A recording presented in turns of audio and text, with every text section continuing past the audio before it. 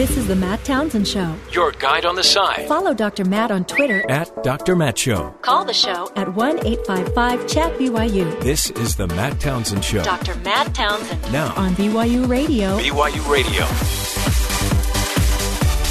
Good morning, everybody. Welcome to the Matt Townsend Show. Dr. Matt here, your life coach, your guide on this side. Top of the morning to you. It's a whole new day. Yay! It's Thursday, though. As you're driving to work or just starting the new day, let's make it a great one. It doesn't have to be bad just because it's you're tired, you're sluggish. I woke up, interestingly, with my neck in major pain, and I think my face was facing backwards. Ouch! It was horrible. I have this dream that somebody's like twisting my head around, like a little girl's trying to pull my head off of her Barbie. And then I woke up with neck pain. Does it stem from your childhood having sisters? I had 3 sisters that tortured me with Barbies. And now, every time my neck hurts, I'm having dreams of Barbies. Hey, folks, it's Fudge Day. It's also Fresh Veggies Day.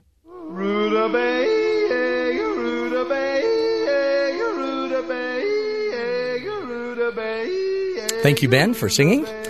That was fantastic. A little German yodel in there. I've been practicing for a while. Fresh Veggies Day, which gives you a choice. You can go for Fudge Day or you can go for Fresh Veggies Day. We always like to offer you a balanced meal here on the Matt Townsend Show. It's also Dump the Pump Day. And there's a reason it's Dump the Pump Day, because our first guest today will, she's, I don't know what we call it. I guess she is exposing an oil, what do we want to call this? Is she a whistleblower? She's a whistleblower, but apparently the oil industry and oil companies have been covering up for about the last 50 years their knowledge about how the oil industry is how gas and CO2 emissions are impacting the environment for 50 years. And she's here to tell us what's going on. They have found articles, research done at Stanford University way back in the day that basically reveals that the oil industry has been covering up, much like the cigarette tobacco industry were covering up their negative research. So too has the oil industry since 1968. By the way, not to brag, a year before I was born. I don't know if I was bragging.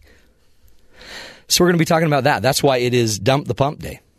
We're going to get healthy environmentally and talk about this cover-up and find out about some of the latest research on that from the president and CEO of the Center for International Environmental Law. Interesting stuff. We'll get to that. Also, of course, a little Trump date. And it's almost like you can't have a day without talking Trump and Clinton. So we'll get into a little bit of politics. Plus, just lots of fun stories. Of course, we like to use video on the radio show. We are the most visually impactful radio show on the radio. Impactful. I like that. Yeah. We bring visual impact. It applies a lot when, I don't know if when meteors are coming. Do we really deliver that much video? I really enjoy it. We imply, but... No, do you not? You obviously don't listen to the show. We don't... It's hard to prove that we're actually showing video, though. Well, no. If we say it, we mean it. It's okay. Right there. Video. Boink. Someone driving down the road, listening to us talk about a video. No, listening to the video. Well, okay. Like, let me give you an example. Go ahead. Let's just play the video of vegetable. This is a vegetable singing.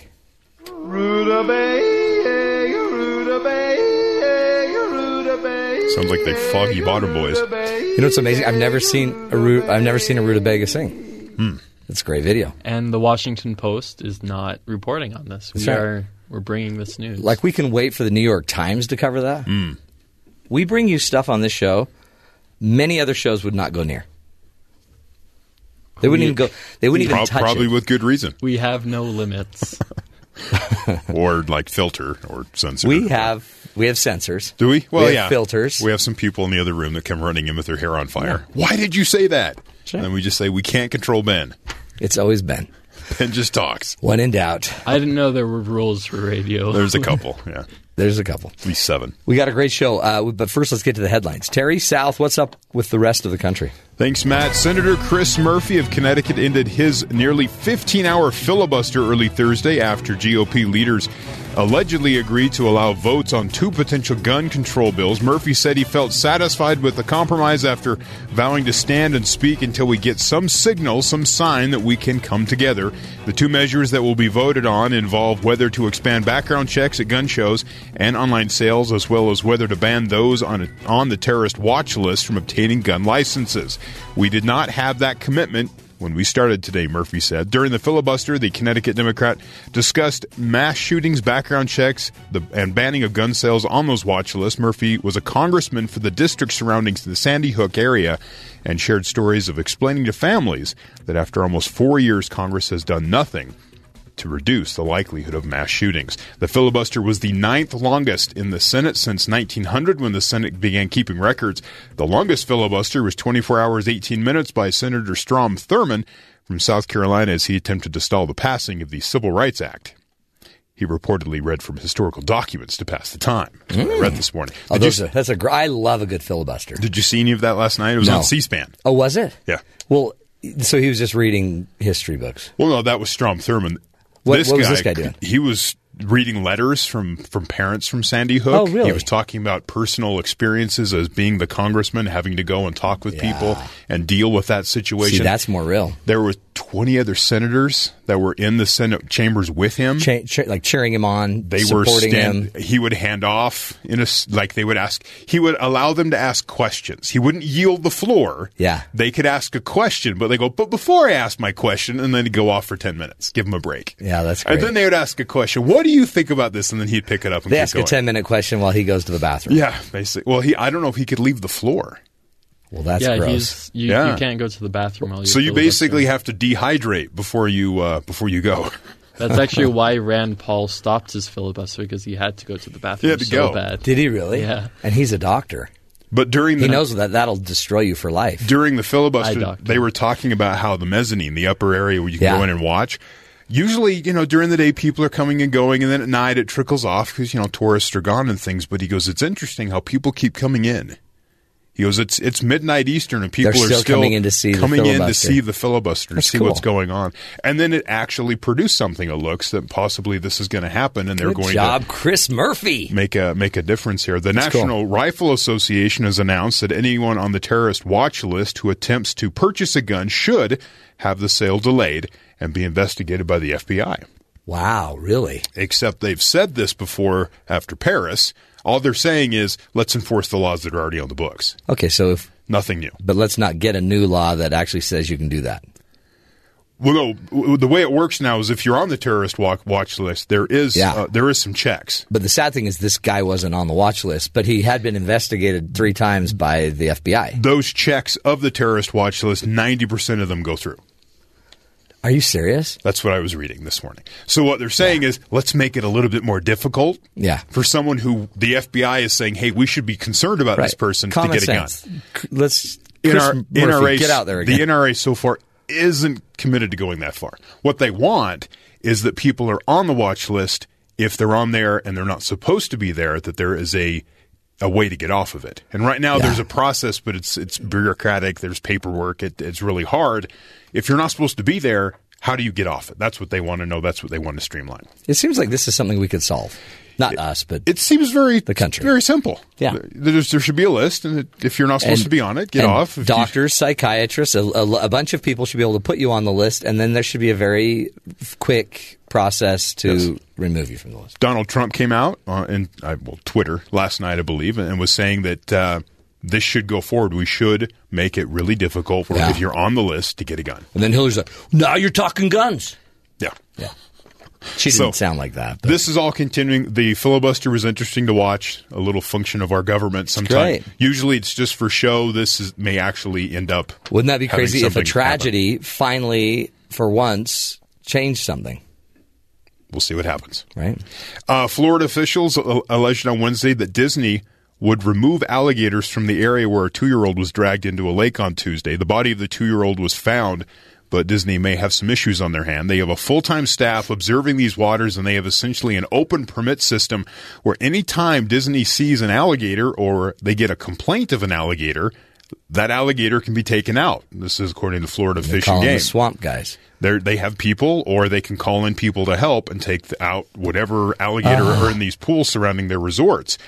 They said that the area around the swimming hole where the 2-year-old, it's not a swimming, it's a man-made lake, and around this area there's no swimming signs up, but there's no warning of alligators. They killed 5 alligators yesterday looking for the 2-year-old. They got to find the one.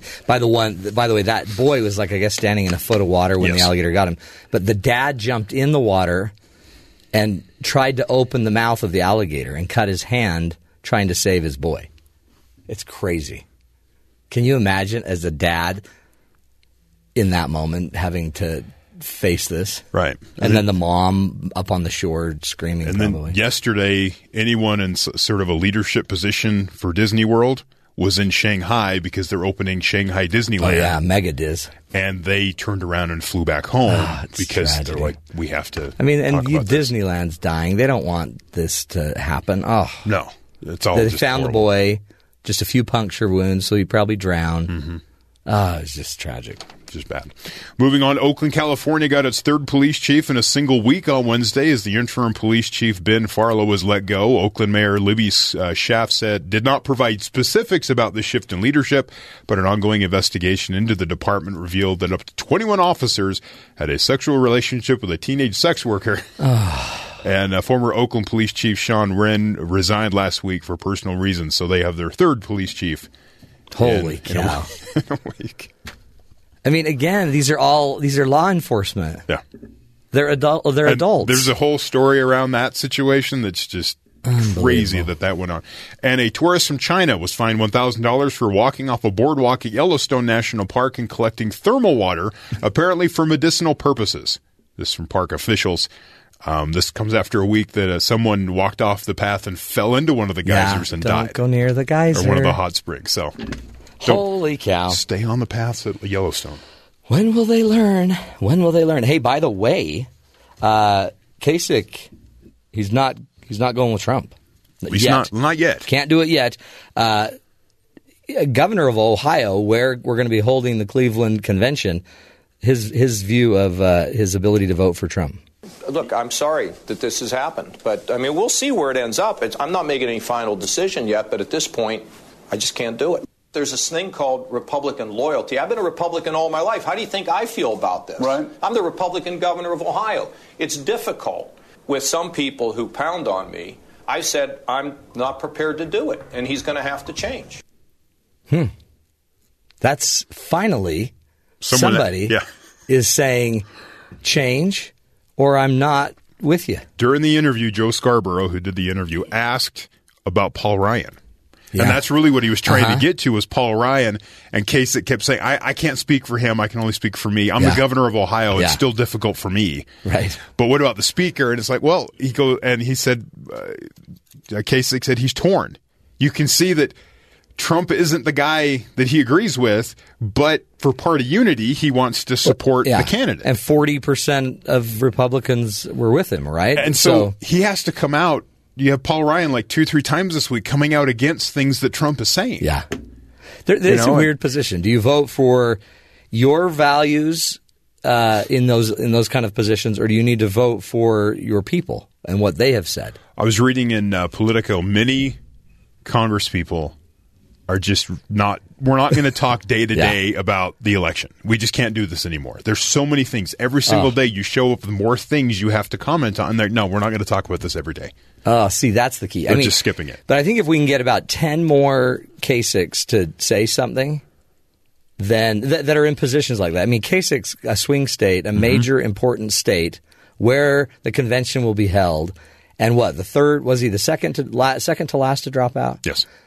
So I think he had said, hey, I'll support the nominee. Mm-hmm. He did. He signed whatever pledge the RNC had him sign. So Donald's probably saying, well, so you pledged. Mm-hmm. But Donald has to represent, too. If you're not going to represent the people, Donald, then – so get 10 more Kasichs, and that'll turn Donald. And if it doesn't, We'll see. then if it doesn't, honestly, then all of a sudden that convention is going to get crazy. Like we needed more drama. Like we needed more drama. Seriously, it's Fudge Day, for crying out loud. What the? It's also Fresh Veggies Day. Take your pick. You can go to the light side or the dark side. If you want to be heavy and fat because you ate fudge, go for it. That's the light side, right? This is the heavy side. Oh. Dark side. Dark side. Oh. Fudge is dark. Well, I mean, fudge makes you heavy, but it also makes you happier, right? Well, for about 20 minutes. Then you have the crash, and then you're eating Cheetos, watching reruns of Full House. But if you eat the vegetables, then it's just like constant mediocrity. Like you Constant never health. feel. It's called health. Well, you just never feel. And your colon cleansed. It's all good. It's all good. That's why we're here, folks, giving you this insight. The stuff you don't get on other stations. To live longer, love stronger. That's the goal. Hey, coming up, we're going to be talking with Carol Muffett about a conspiracy. An apparent conspiracy the oil industry has known for about 50 years that the negative impacts to the environment because of CO2 levels. They've been hiding it, apparently. We're going to find out. Is there another scandal that's gone on for 50 years? Stick with us. We'll find out. This is the Matt Townsend Show. We'll be right back.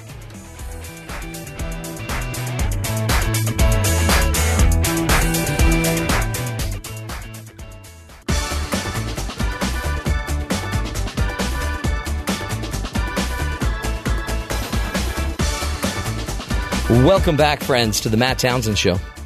You know, according to an almost 50-year-old report uncovered by Washington-based Center for International Environmental Law, oil executives have been well aware of the serious climate risks associated with carbon dioxide emissions, and they've known about it for decades.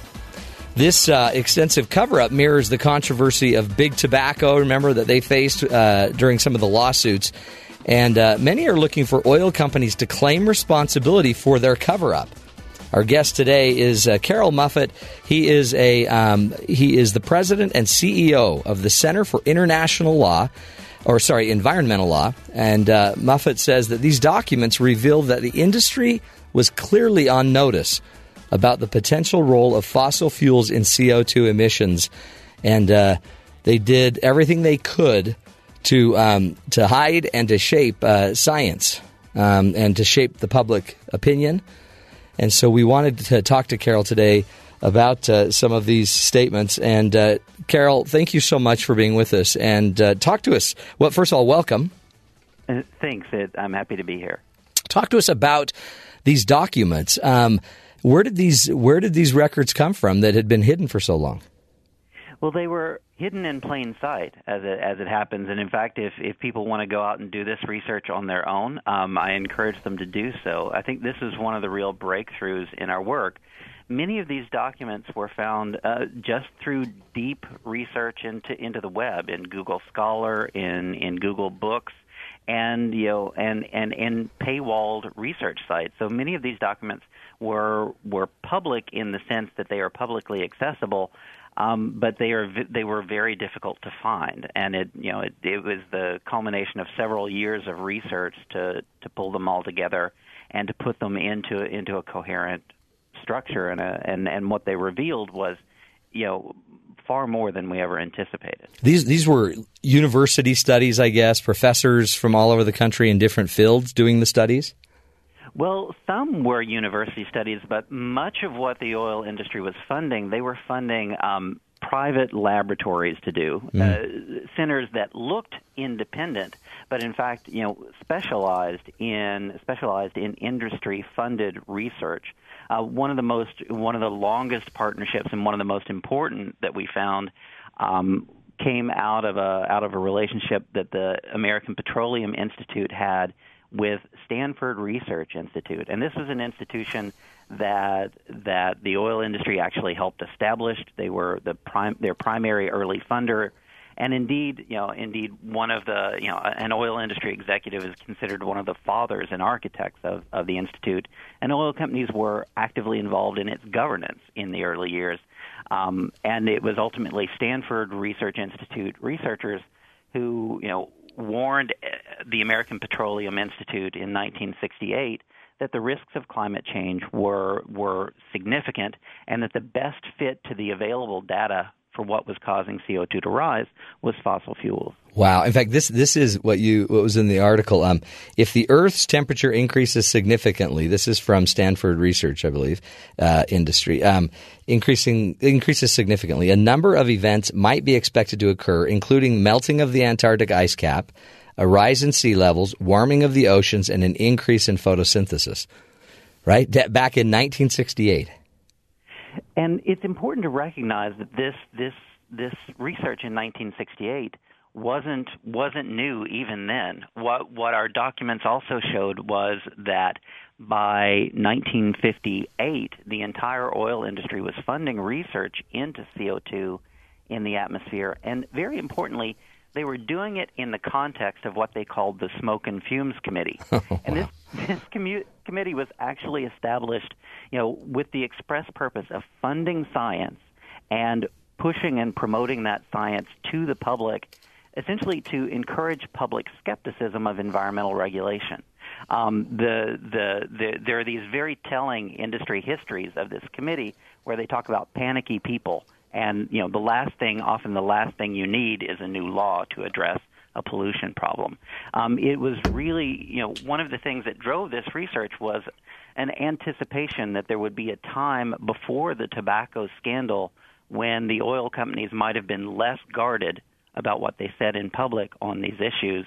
And that is indeed what we found. And if you look far enough back, what's really telling is that there were times when the oil companies were very directly and very explicitly engaged on climate science decades before people anticipate. And I guess you always suspected this. This, Carol, you're saying you were able to go out now and find a slew of data and evidence, information that the companies knew this and then were creating like misinformation campaigns.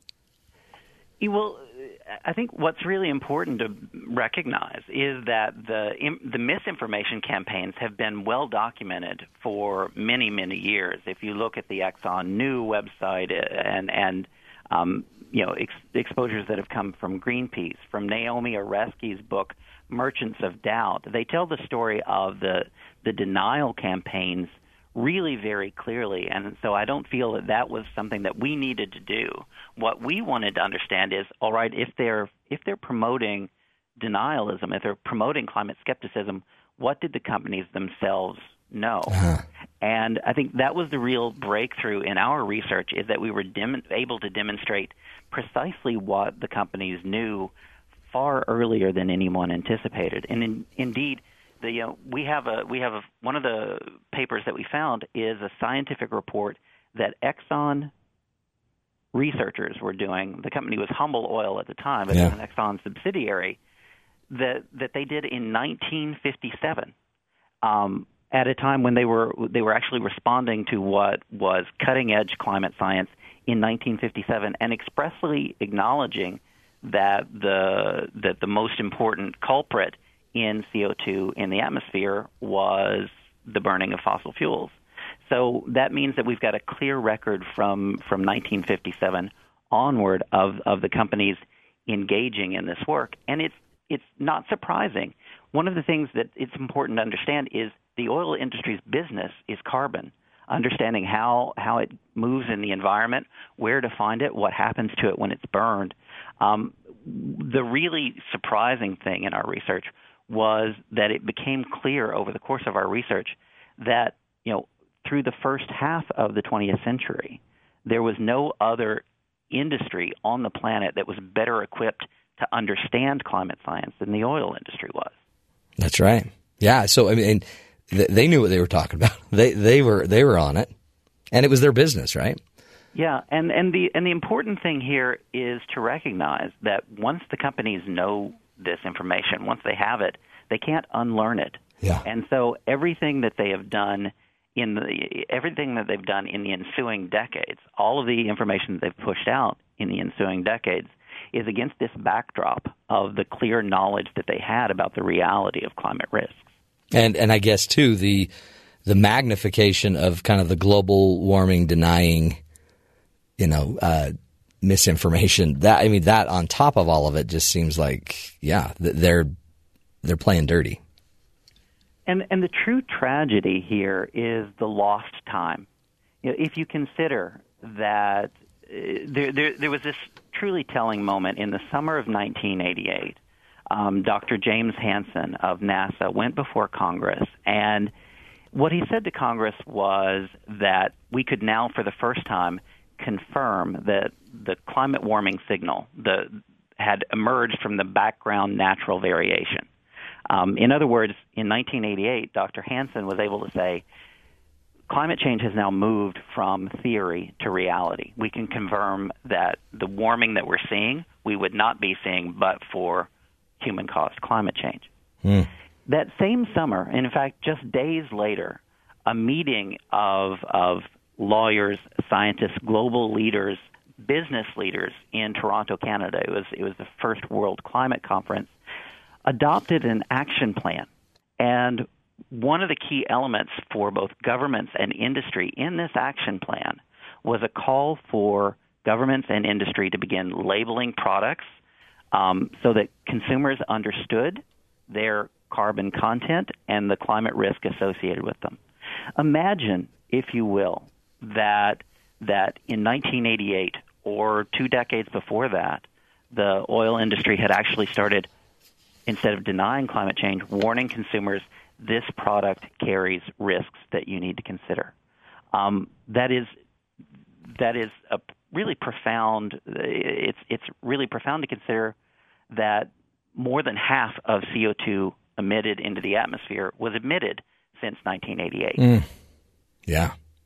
Wow. So time. No wonder. Yeah. Time is that's the big loss. We've lost time and added tons and tons and tons of pollution.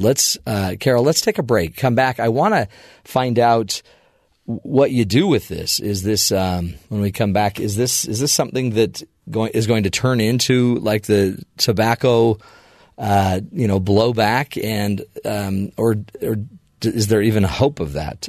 We'll get back to this more with Carol Muffett again, taking on the scandal, really the controversy of the oil companies knowing for 50 plus years about the impact that fossil fuels have on the environment and really not doing much about it except misinforming.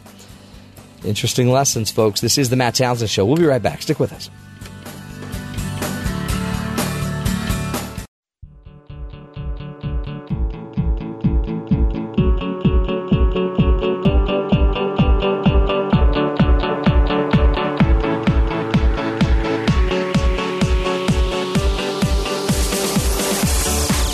Welcome back, friends, to the Matt Townsend Show.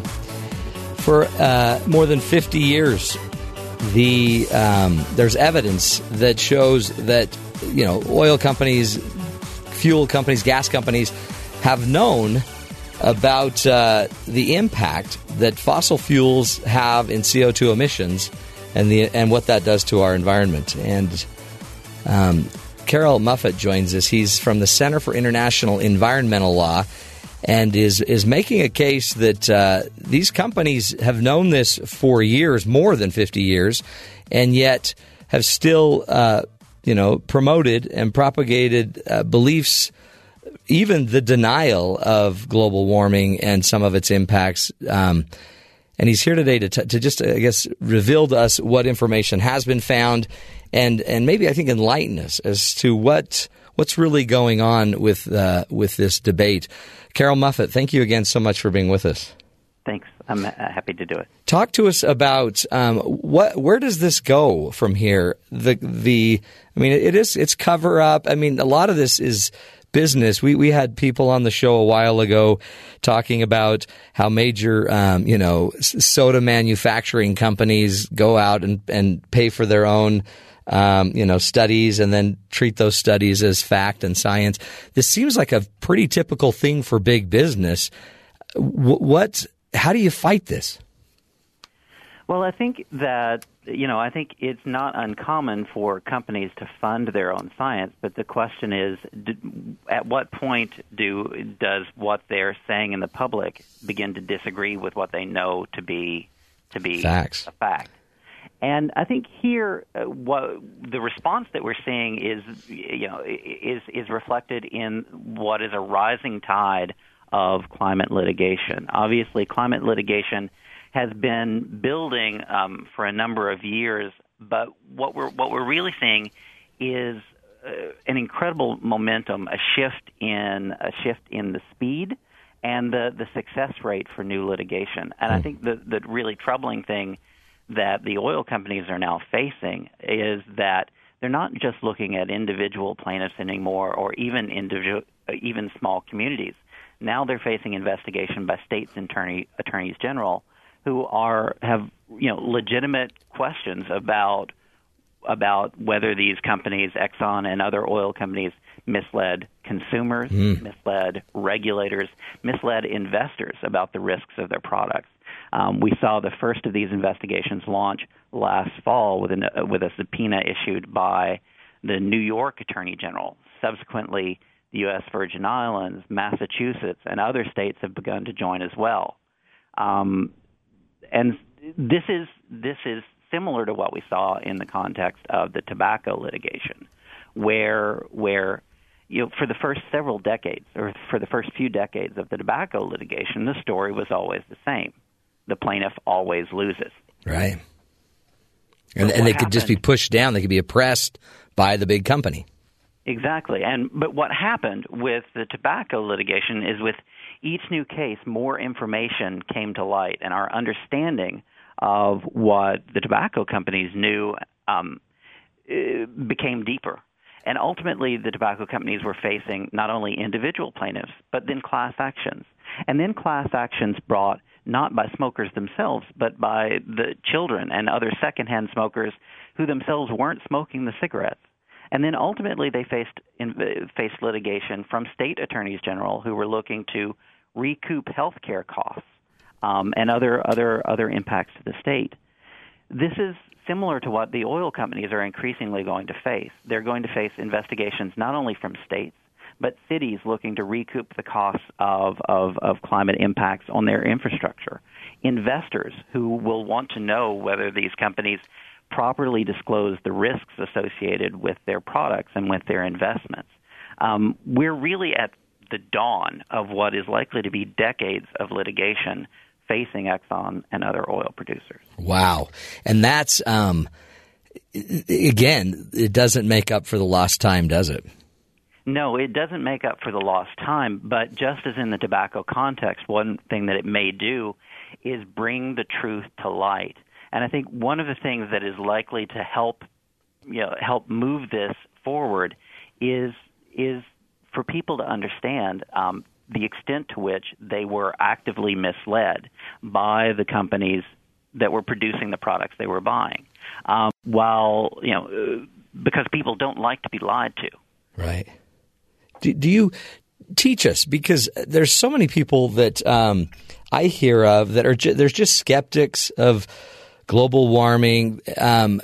But teach us what we need to know. I mean, why is it so easy for some to just follow the oil industry and believe, big business and the oil industry, especially when they just drive through a city and they just see the junk in the air? What do we need to know about global warming that might make it easier for somebody that's kind of on the fence to understand? Well, I think the most important thing to understand about global warming is that this idea of sowing uncertainty, about emphasizing debate, is a very old playbook. And I think that is one of the really key messages from our research, is that the oil industry is using on climate change the very same playbook it used for smog in the 1940s. If you're losing on the science, emphasize the uncertainty. Find some small area of doubt and repeat that area over and over and over again so that doubt becomes the story. But in truth, the core, the core facts, the core science around climate change has been settled for decades. Certainly there have been uncertainties about the speed at which it would happen, about the scale of impacts, but the fundamental relationship between CO2 and rising global temperatures has been clear for many decades.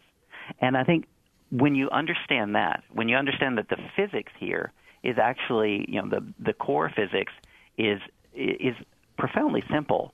I think it helps to get past the uncertainty around, what is the timing, what is the scale of impacts. And the reality is we are seeing these impacts already. We are living them, and in increasing ways around the world. Do you see a way that the oil industry could turn in a way that would,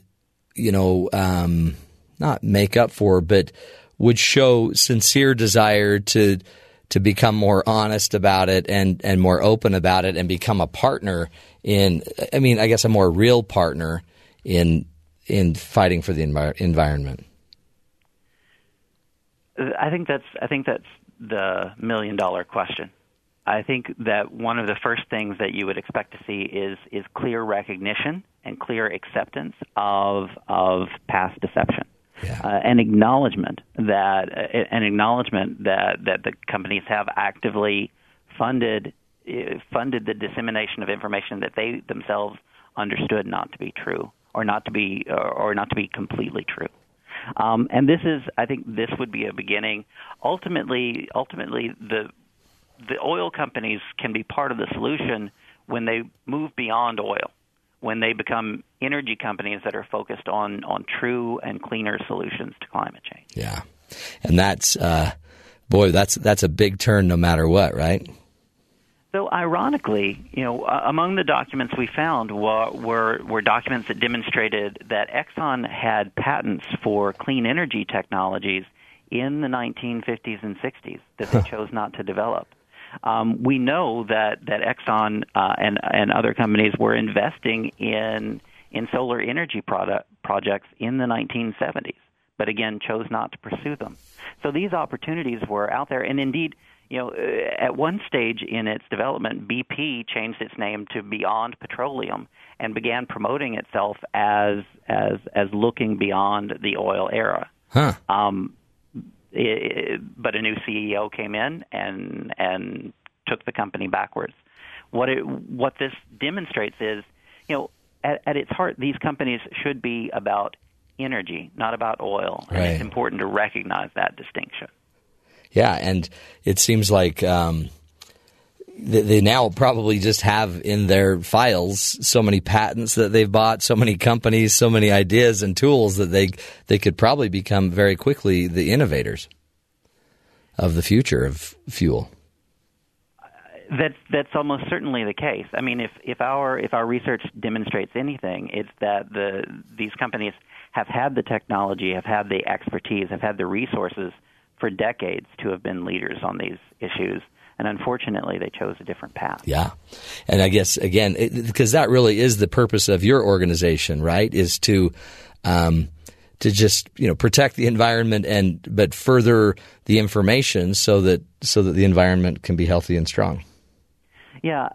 CL's work, our mission is to protect both human rights and the environment. And climate change is one of the places where these issues of human rights and environment come into sharpest focus. We have worked with communities who are being displaced from ancestral homes, places where their families have lived for literally thousands of years, and they're being pushed off by rising seas.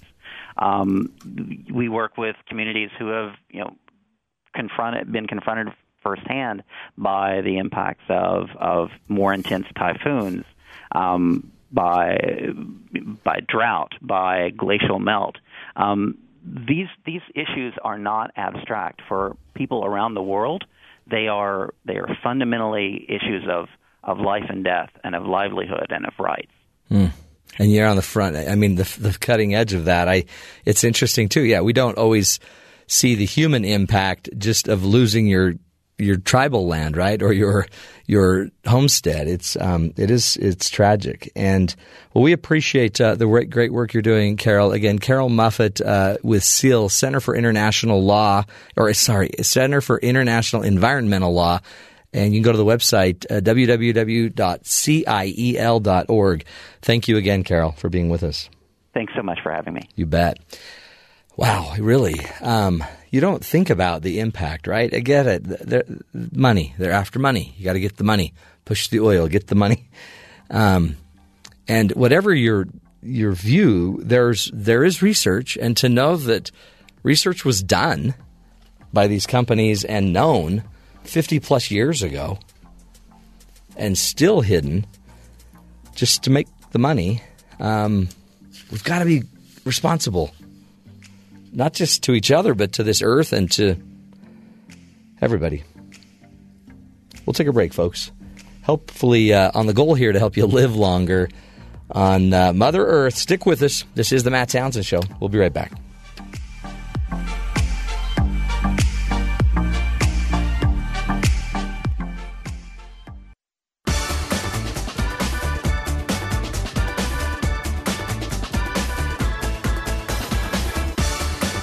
Welcome back, friends, to the Matt Townsend Show. You know, you hear about big oil, you know, and keeping these secrets, and yet still promoting the fact that and denying global warming, denying all of that. It's hard to trust, right? Big companies, and we've seen that. More and more people don't trust big institutions, but one institution that's really also taking a hit is the media. The media they're not trusted. But, Terry, you found an article about newspapers specifically. Every year, the Gallup polling company, I guess you call them, they put out a America's Confidence type of polling data on media. And they specifically look at TV and news, and they look at newspapers. And this year, they put out, it says the 20% of Americans who are confident in newspapers as a U.S. institution hit an all-time low this year, marking the 10th consecutive year that more Americans express little or no rather than high confidence in the institution. The percentage of Americans expressing a great deal or quite a lot of confidence in newspapers has been dwindling since 2000, and the percentage expressing very little or none finally eclipsed it in 2007. The percentage with low confidence has only expanded since, tying a previous high of 36. So right now, more in the U.S. have a low 36% than a high 20% confidence in newspapers. Wow. I mean, to me, they seem more like the journalists. You would think. Right? Feet on the street, kind of a pen or a pencil behind their ear, a little notepad. So it says 1 in 5 U.S. adults now say they have a great deal or quite a lot of confidence in newspapers. 1 in 5. 1 in 5. The all-time low for newspapers in Gallup's trending dates back, 1973? That was their low. The additional 42% of U.S. adults say they have some confidence, meaning that the institution still sparks at least a measure of confidence in a majority of Americans. However, the days when more than twice as many Americans expressed high rather than low confidence in newspapers are long gone. Man. It says Democrats, young adults, no longer confident in newspapers. But I wonder, what's the confidence level of the Twitter news feed? Yeah. Or Facebook's trending? That's the other thing is, for me, it sounds ridiculous. But there are people that have a confusion between what they see on Facebook and a newspaper. Right. And they don't understand that some of the sources you see on Facebook are not like news. They're a blog in the sense that the journalistic standards, they're just printing things. They don't try to source things and find out, is this true? They go, oh, look what I heard, and then they publish it. But they do it with the right language that it makes it seem legit. When they're just putting something out there with no... But newspapers, too, are also usually more local, right? Mm-hmm. So what that might also be telling us then, the younger generations, where are they getting their local news? Maybe they're not. Maybe they're not. They're not connecting to the local. Yeah. I mean, does it matter why the freeway was stopped anymore? Just if you're stopped on the freeway, yeah. So if you're going to hear a story, those that aren't looking to local news, they probably are hearing it, maybe on the radio, I guess, but maybe they're either not caring, or they're listening to stuff about the Orlando shooting instead of why the freeway was backed up for 4 hours. I personally wait till my mom tells me. Your mom just calls every day with a little news update. Because, I mean, Jerry, here's your news update. A lot of times local things aren't of great importance. Yeah. You know, they might be a cat caught in a tree type of importance. But occasionally something rises to be very important, and then, you know, usually I get a phone call from all my of a mom. sudden when you see smoke from your neighborhood, yeah. you're like, hey, I ought to check the news. Yeah, I always get a phone call from my mom. Did you see this on Facebook? I'm like, well, your Facebook's different than mine, and probably not. And speaking of news, did you hear about this Australian lawmaker who in his campaign ad, he shoots his opponents? So what? All the people that he was running against in the he's like I took these people out type of pretty much. Oh wow, pretty much. It's two men wearing shirts for Australia's major political parties, the Conservative Liberal Party and centre-left Labour Party, and they put up an ad, an Australia for Sale placard, and then seconds later the video cuts to one of these guys is smiling, blowing smoke from the barrel of his gun. As the camera pans down to the two men that his opponents that were apparently lying dead.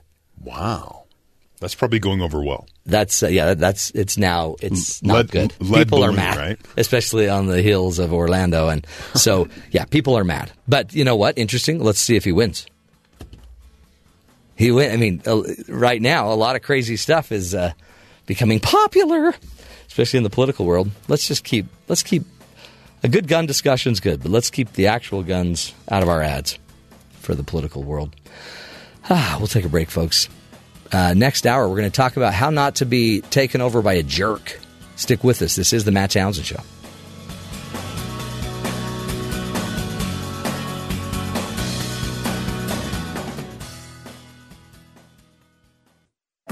This is the Matt Townsend Show. Your guide on the side. Follow Dr. Matt on Twitter At Dr. Matt Show. Call the show at 1-855-CHAT-BYU. This is the Matt Townsend Show. Dr. Matt Townsend. Now on BYU Radio. BYU Radio.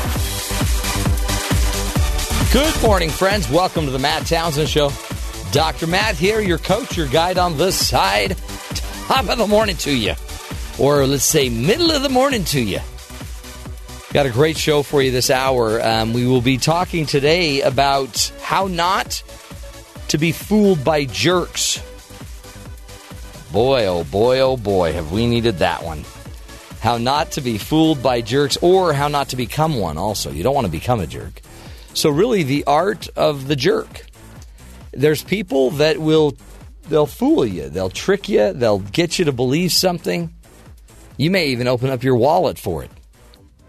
And just off you go, sliding away, losing your money. Next thing you know, you're in a major international ice cream scam with some guy making ice cream from his bathtub. Allegedly. Sorry.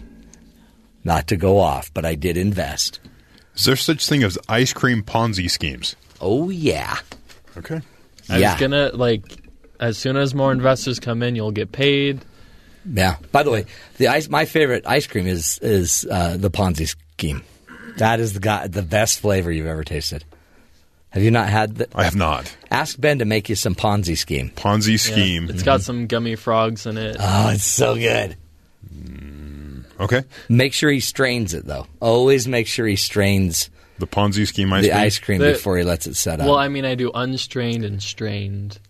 Well, you used to call it high fiber, low fiber. Yeah, well, after working with my focus group, I changed it a little bit.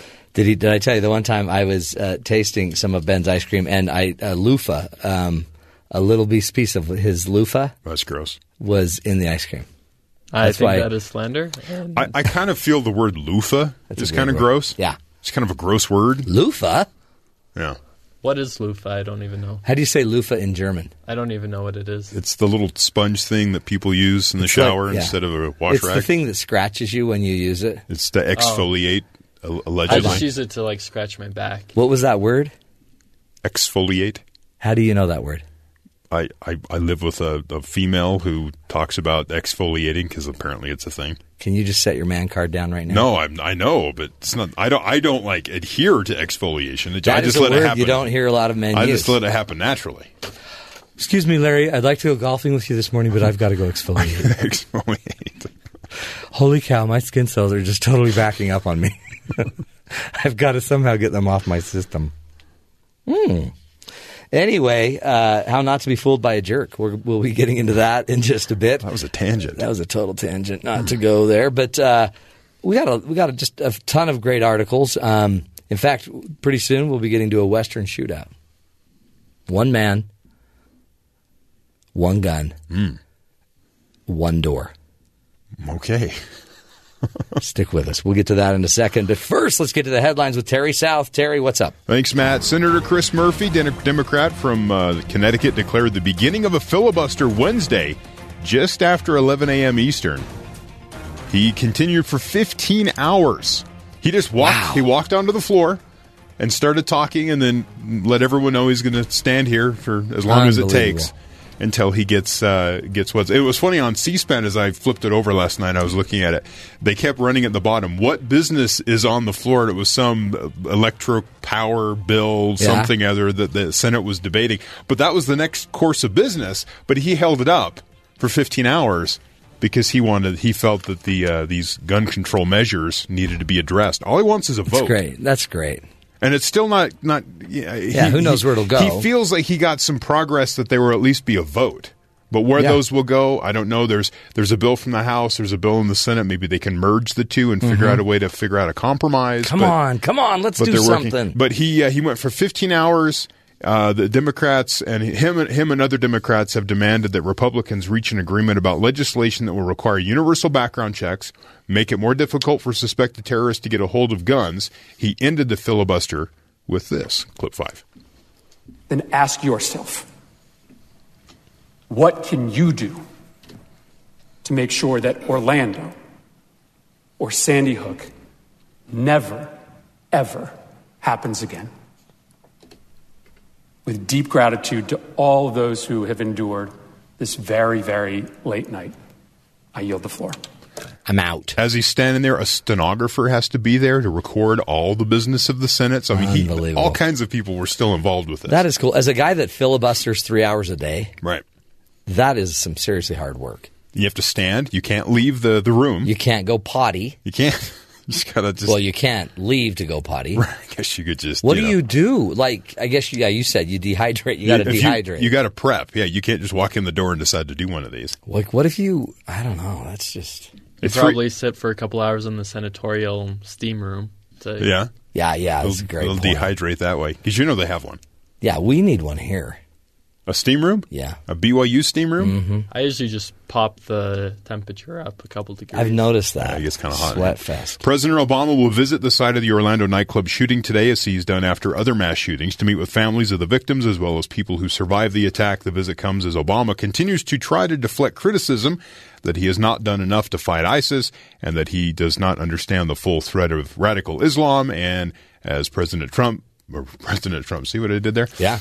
President possibility for the Republican Party nominee Trump, as he said yesterday that he's justified in what he said about Trump working with terrorists or being part of the, I don't know. There was something that was, there were documents put out yesterday that was making a connection between President Obama and different groups of Al-Qaeda and how the U.S. is funding Al-Qaeda. Man. Or something. So he's deflecting. He's trying to deal with that as he's going down to Orlando to meet with families and first responders.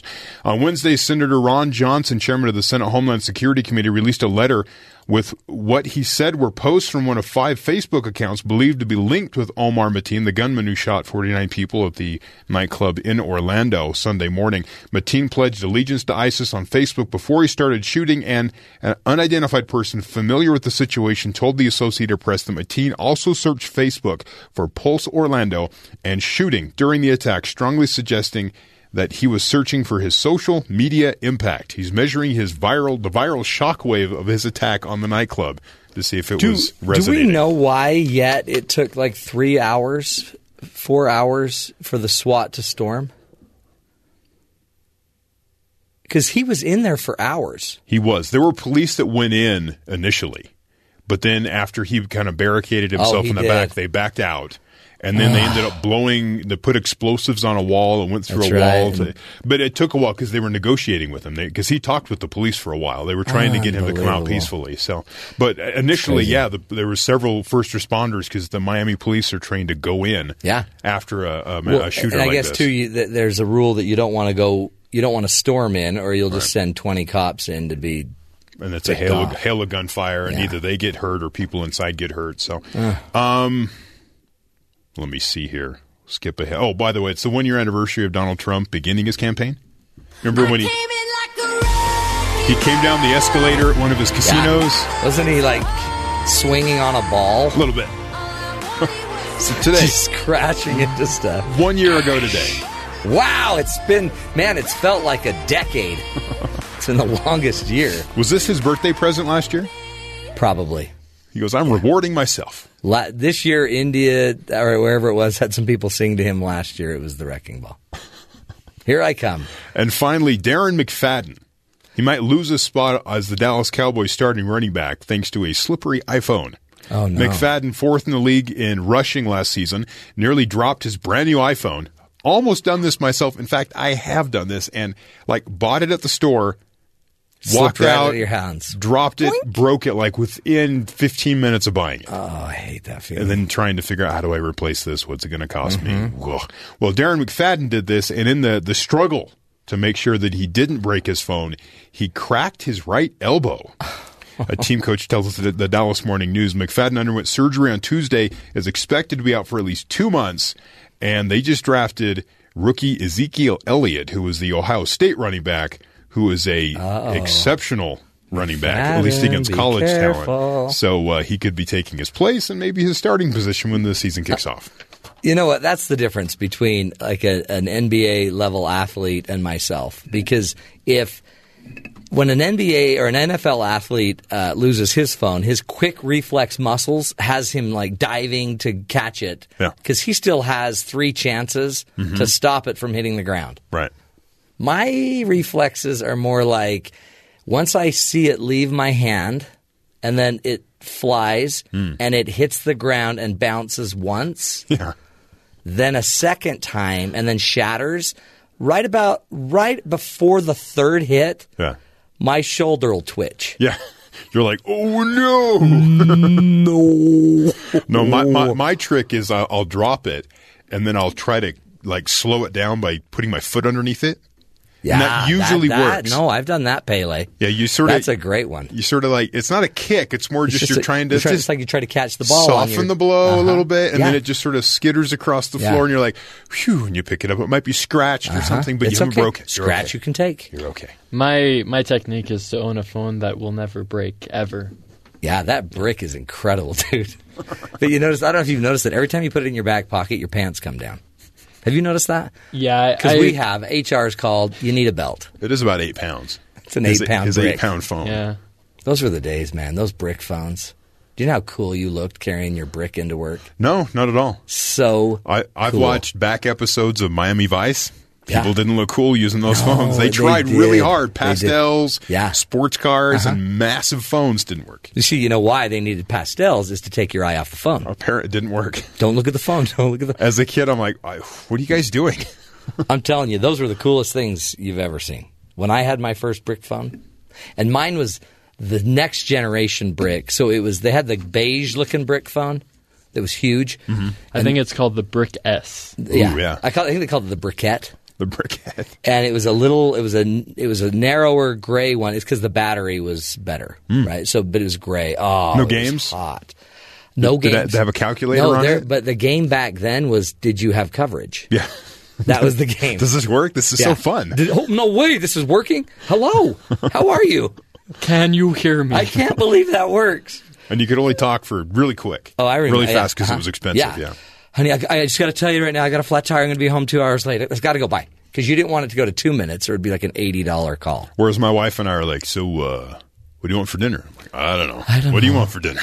I don't know. Maybe we should eat out. The next thing I know, it's 20 minutes later, and we've both said, I don't know, about 20 times. That's how it works. By the way, did you see this video of that was released from Philadelphia, I believe? Was it from Philadelphia? Oh, no. It was from Seattle.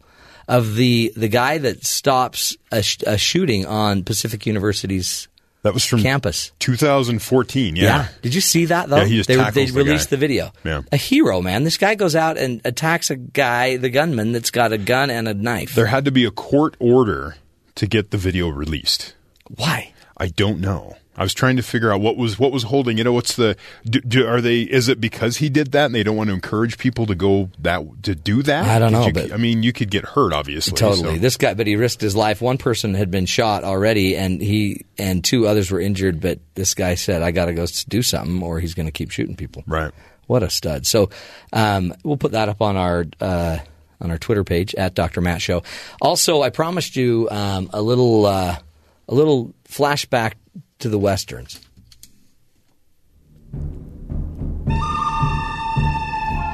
Deputies say a Florida hotel guest used a handgun to shoot the lock on his room door because he had locked himself out.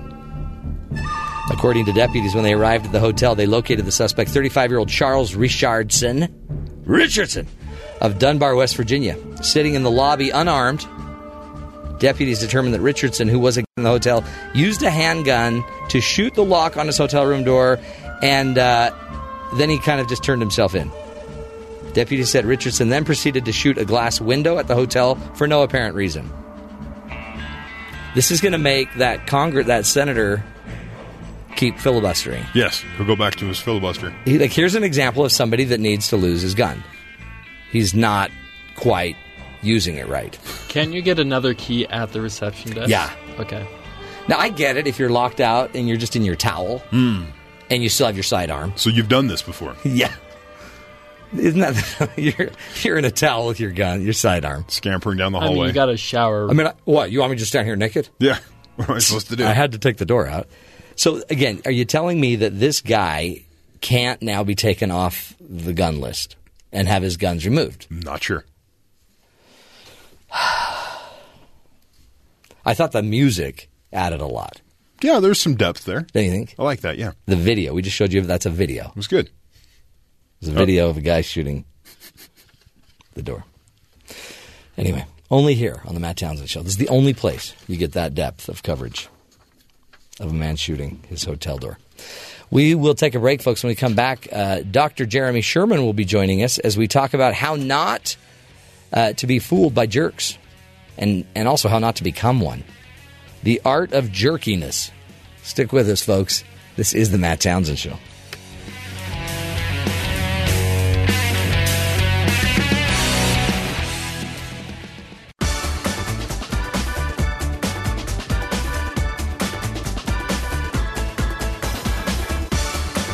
Welcome back to the Matt Townsend Show. Do you have a friend who just can't seem to recognize that they're being duped? They don't realize that the door-to-door salesman has fooled them again, or that the Facebook is never really going to give away free money just because you copy and pasted something into your status. But how can you recognize, when you're being duped? And why is it that some people are more likely to fall for it, and some aren't? For that matter, what are these people doing that are duping us? What are their tricks? What do they use in order to kind of trick us? Well, we've got a great guest joining us. Dr. Jeremy Sherman is with us. Dr. Jeremy Sherman received his PhD in decision theory. He has written over 475 articles for Psychology Today, and is a founding member of an 18-year-old research project founded by Harvard and Berkeley biologist Terence Deacon. Today he's here to talk to us about how not to be fooled by jerks and not to become one. Dr. Jeremy Sherman, welcome to the Matt Townsend Show. Thanks for having me, Matt. Thanks for being here. This is an interesting article, and I loved it. You've got to describe for us two things, okay, or define, I guess. We have to define our terms. Your article talks about suckers and jerks, and, for every jerk there, I guess, needs to be a sucker, and for every sucker there's a jerk. Explain what your definitions of these. Okay, I'm probably using a pretty normal definition of both, but I am fascinated by how to define them. because we generally define them as anybody who disagrees with us. So if you disagree with me, then you're a sucker or you're a jerk. And I have been long interested in trying to find a more objective way to describe that, or else we end up with the world we have these days, which is lots of different factions that disagree with each other, and they're all confident that their opposition is jerks and suckers. Right. But so one way I framed it is, what is a butthead other than someone I butt heads with? It's true. It's almost like instinctively anybody that doesn't think like me, I might think, meets the role of a sucker or a jerk, I guess. That's right, a sucker. Yeah. Or a sucker or a jerk. And actually, in a way, the difference between them is just input and output. That is, if I'm taking in someone else's beliefs, then I'm a sucker. But then if I espouse those beliefs, then I'm a jerk. I mean, there's one way to think about that. But I'm really basically working with the familiar definitions, but looking for a way to get beyond our subjective treatment of them. What really goes into being a sucker or a jerk? That isn't about content. It's really about how you manage, how you think, how you shop among interpretations. It's not about what you think, but how you think. How you shop among interpretations, because there's many ways to see something or to be pitched something. And so this is really about how you evaluate the data. That's right. And interpretation is really what it comes down to. We talk about reading situations. Well, when you think about reading, it's not a matter of automatically having a transfer of truths from one source to another. Right. It's always got interpretation in there. It's open to interpretation. So it is largely about how we shop among interpretations. Oh, go ahead. And it matters a lot. It's some of the biggest shopping decisions we ever make.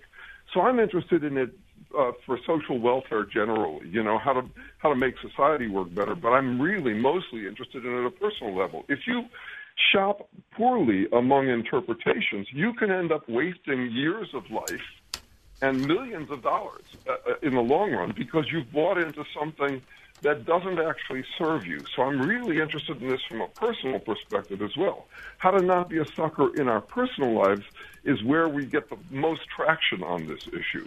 No, it's so true. And I guess that's part of it is because, like you were saying, if somebody tells me something at my doorstep about what the bugs are going to do to my house, that's why I need to get pest control.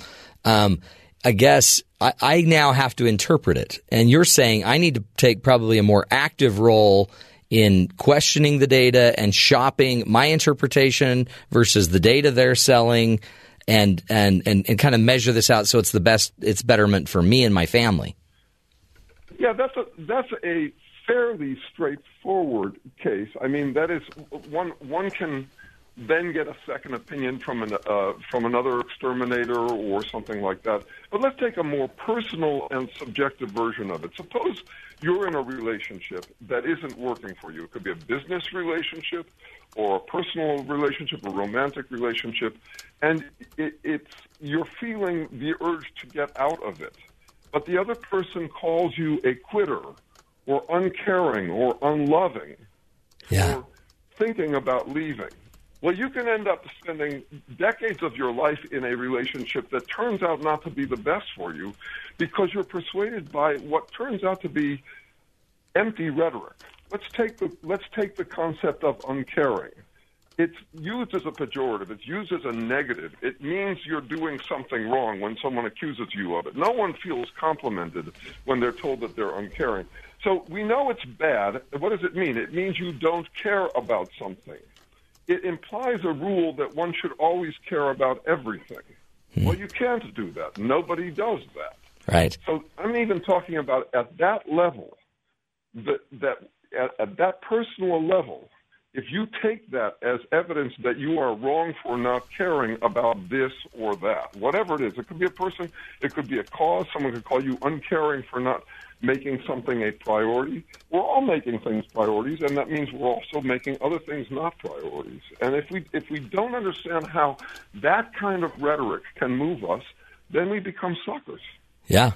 And I guess and an outsider would, I guess, see that move by your partner as them being a jerk.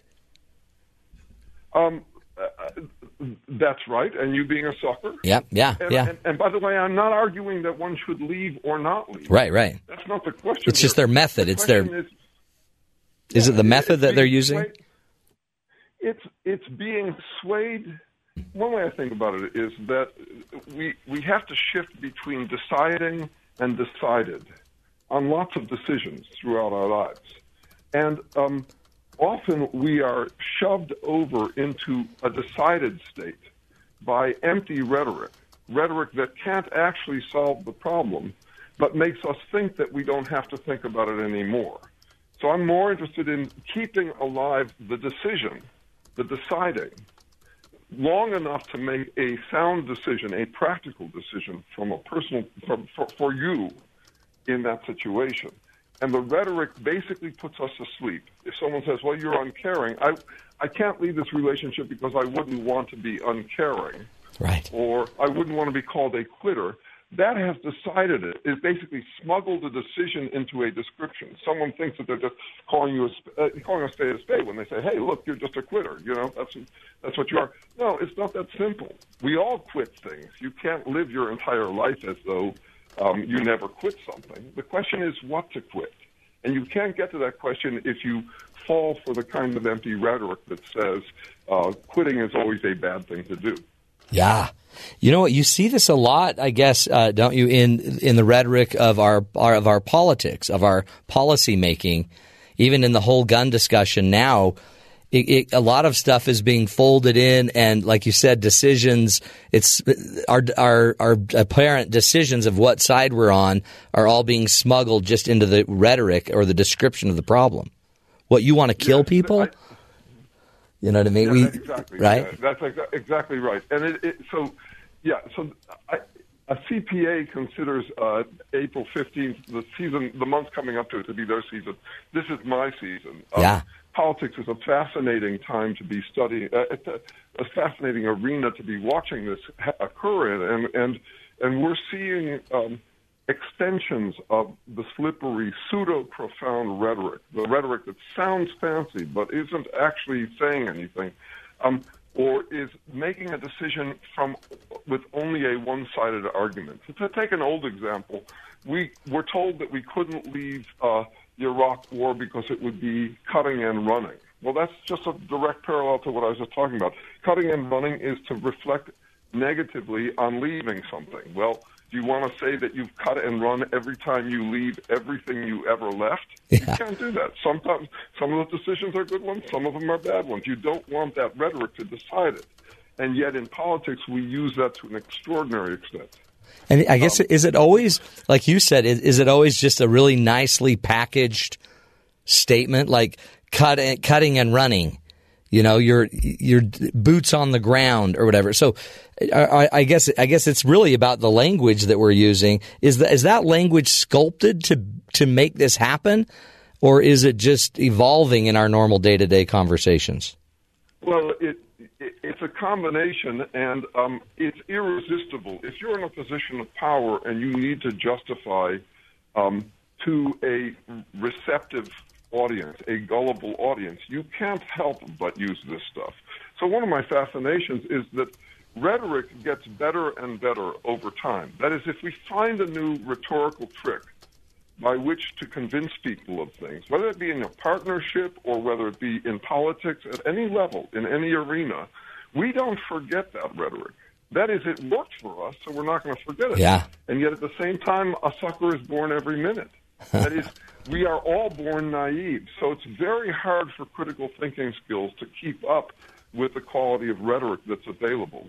And I do have hopes in this election that one of the effects, if we survive this election, will be that we will have become more sophisticated in our shopping among interpretations. Yeah. Because you need a whole lot of training in a whole lot of bad rhetoric before you start to see that it's bad rhetoric.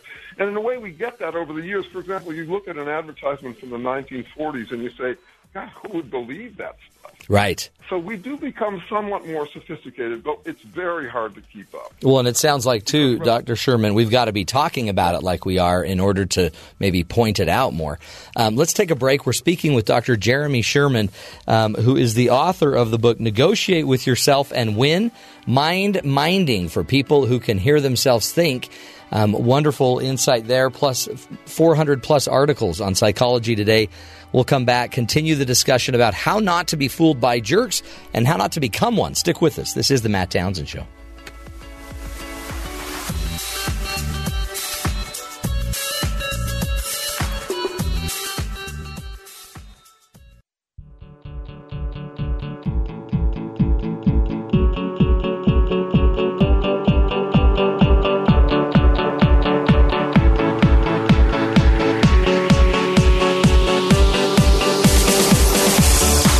Welcome back, friends, to the Matt Townsend Show. Today we're talking about how not to be fooled by jerks or to become one. And in order to do that, you got to sucker-proof yourself. And there's certain conditions that our next guest, or our current guest, is talking to us about. Dr. Jeremy Sherman joins us. He has a Ph.D. in decision theory and has written over 475 articles for Psychology Today. One of them is this topic we're discussing right now. Plus, he also has a book titled Negotiate with Yourself and Win, Mind-Minding for People Who Can Hear Themselves Think. Dr. Jeremy Sherman, thank you so much for being with us. Thank you, and thank you for reminding me how prolific I've been lately. I'm up to 1,200 articles. Are you serious? Do you ever sleep? I do, but I write pretty efficiently these days. The ideas keep on coming. This is a wonderful topic. It is. Because it just keeps on expanding and giving you all sorts of new angles on things. Well, and this is the perfect time to have you because you can help us cut through a lot of the rhetoric that we're hearing, and it seems like this election year is almost the perfect laboratory for your the kind of decision-making theories. Talk to us about... again, let me just kind of make sure I get this straight. Part of this is about you need suckers who kind of fall for the jerky rhetoric, who like the packaging, right? That's right. That is, in politics, we talk about dog whistles. That is a sound that resonates for some audiences and not others. And I want to set this straight up front. Though I am progressive in general in my own politics, I'm not really primarily concentrating here on the substance of the arguments.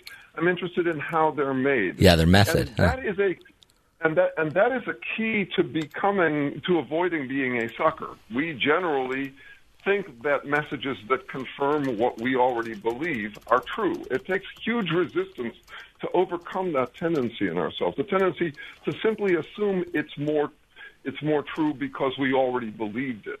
Right. So that's part of the training for critical thinking.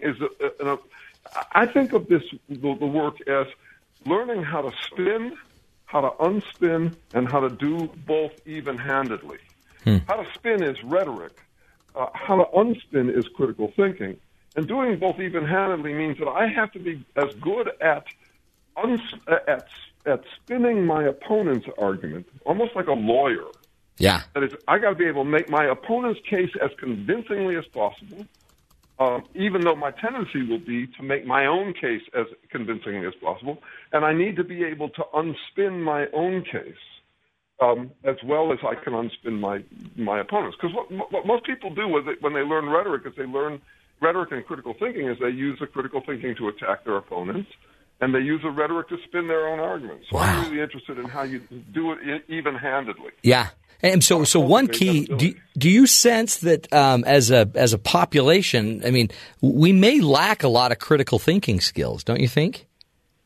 To actually to sort through and unspin this stuff. Yeah, and it's not just that we're not informed; it's that we're not motivated to learn critical thinking skills because they're a little dangerous. That is, they can undermine our own mojo. Yeah. I need a certain amount of confidence that I'm right in order to get through my day, in order to stay focused on what I'm doing.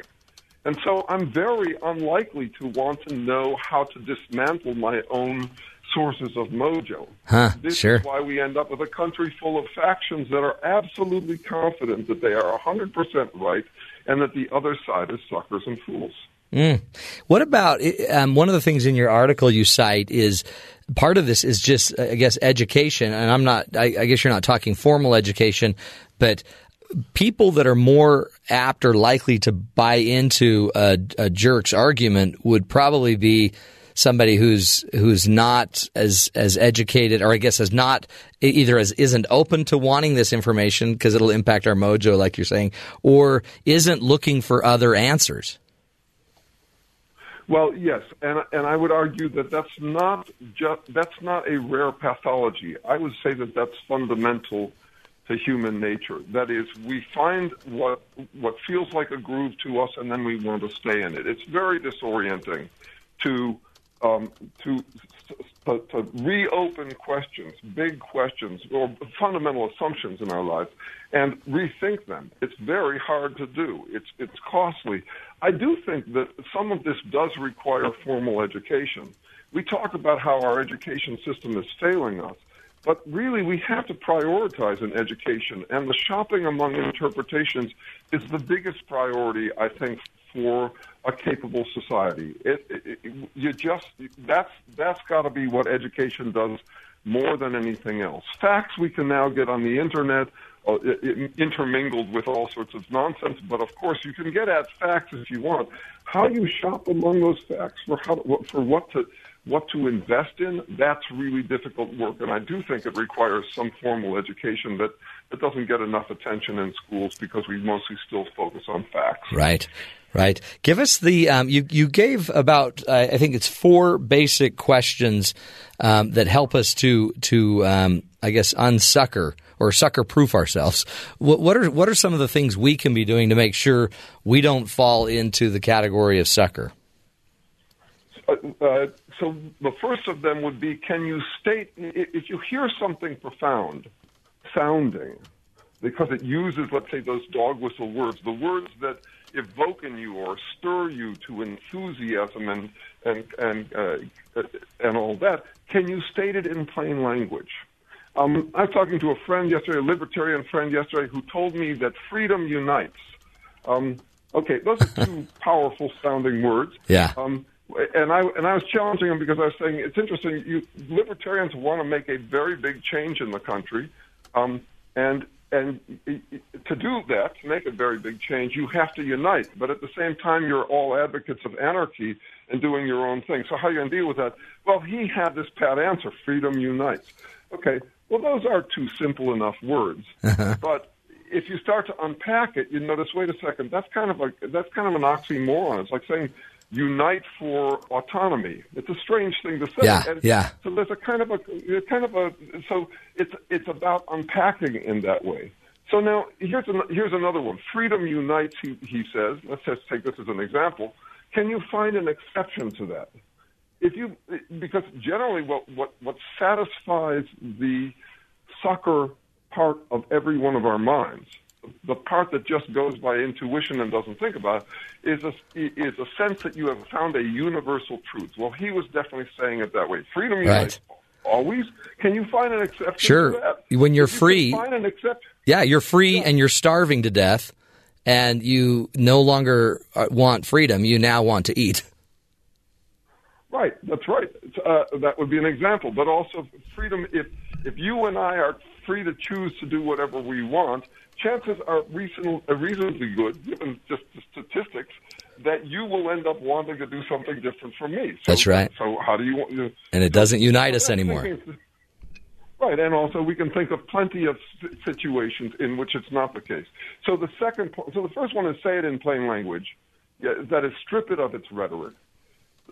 2 is, can you find an exception? If you can find one exception, then it's apparently not this general, universal, sweeping formula that will solve all your problems all the time. Yeah. And you have to, so this is basically an argument against what's called confirmation bias, the tendency for all of us to look for examples that support whatever we believe in, not look for exceptions. But if we really want, a solid understanding, better interpretations, we have to be very careful about what's a universal rule and what isn't a universal rule.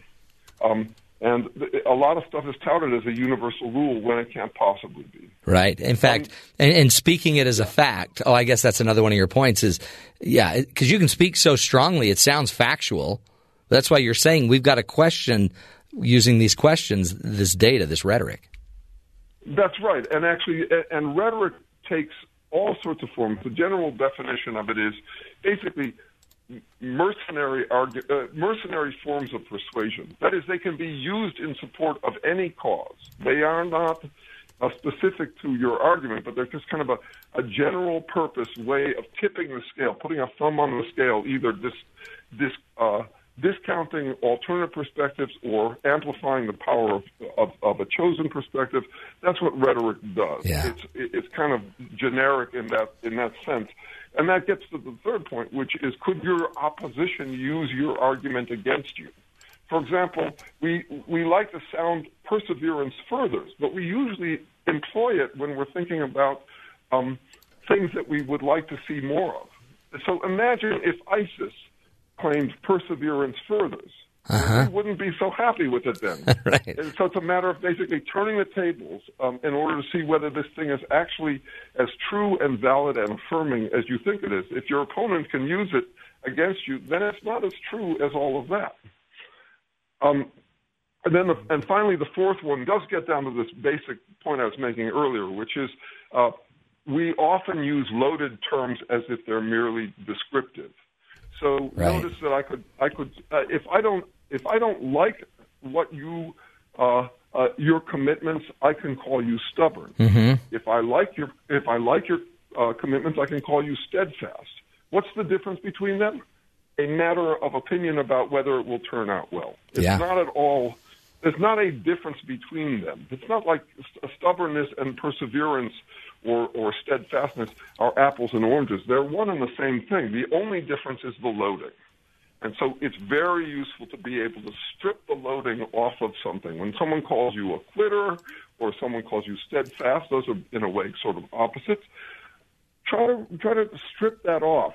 Translate from the positive to the negative, from the negative to the positive, so that you gain the power of neutral thinking, so you can shop among interpretations. I love it. Oh, that's such great advice. And we're going to have you back, Jeremy, because this is going to be a long season of politics. And I think but to have your tools, this is what makes us a critical thinker, but also, it can also help us be a motivator and somebody that can enroll people into our thinking. So I appreciate you being with us again, Dr. Jeremy Sherman. Go check out his book that is called Negotiate with Yourself and Win, Mind-Minding for people who can hear themselves think, and maybe even more valuable as well was also 1,200 plus articles on Psychology Today. All you got to do is look up Jeremy Sherman and Psychology Today. You'll get to his page and start downloading and reading all of those. We appreciate you, Dr. Sherman, and for the rest of us, let's keep our minds open and let's question what we're hearing. Let's question how we think. That way we don't have to fall into the sucker category. Powerful stuff. We'll take a break, come back, continue the discussion. This is the Matt Townsend Show. We'll be right back.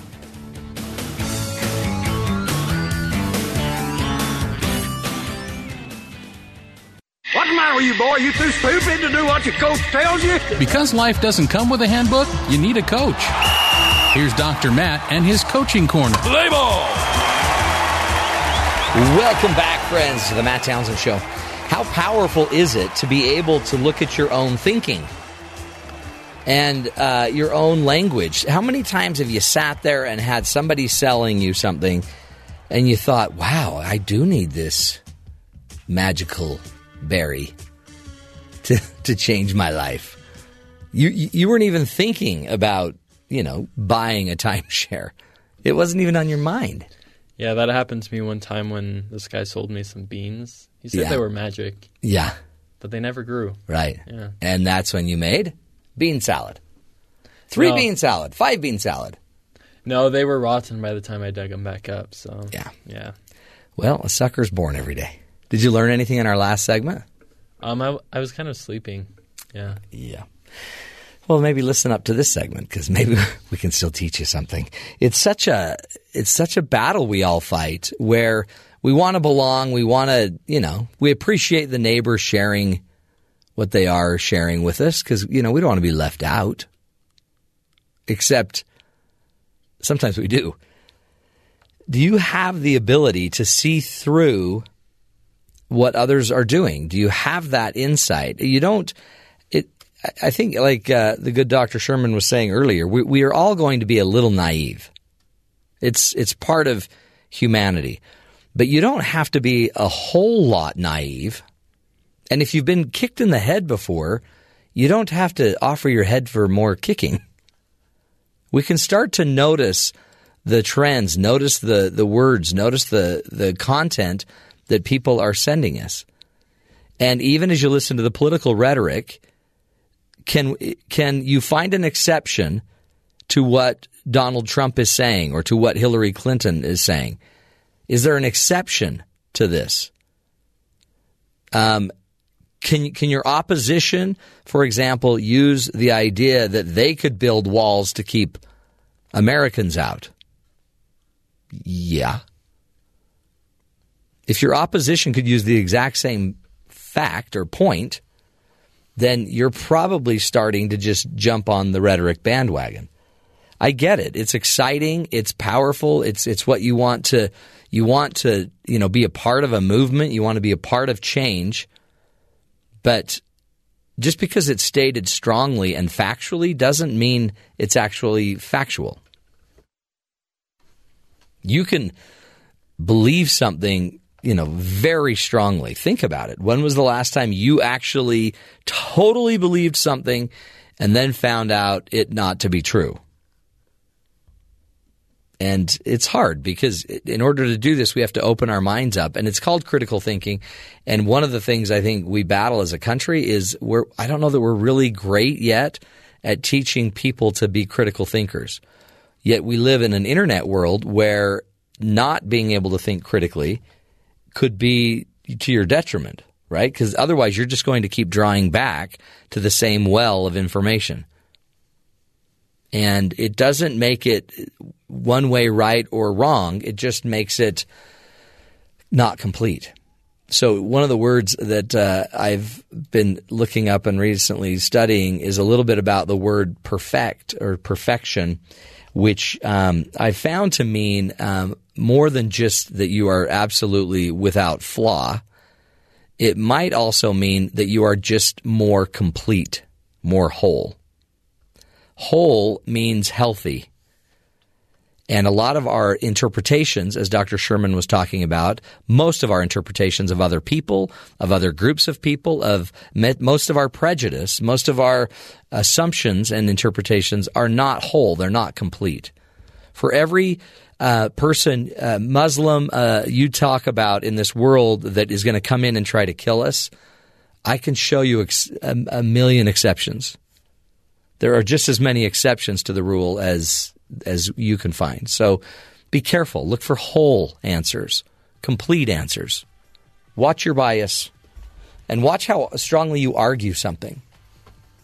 Because many times, even though you feel you're completely right, you're going to find out you're not. There's still more you're missing. Let's open it up, broaden it up. We'll take a break. This is the Matt Townsend Show. Stick with us. We'll be right back.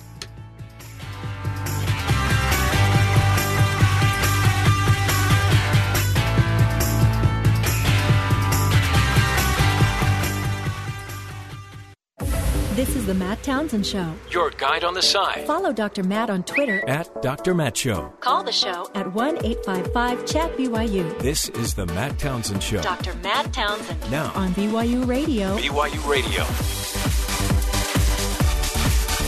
Welcome back, friends, to the Matt Townsend Show. Dr. Matt here, hour number 3 of the show.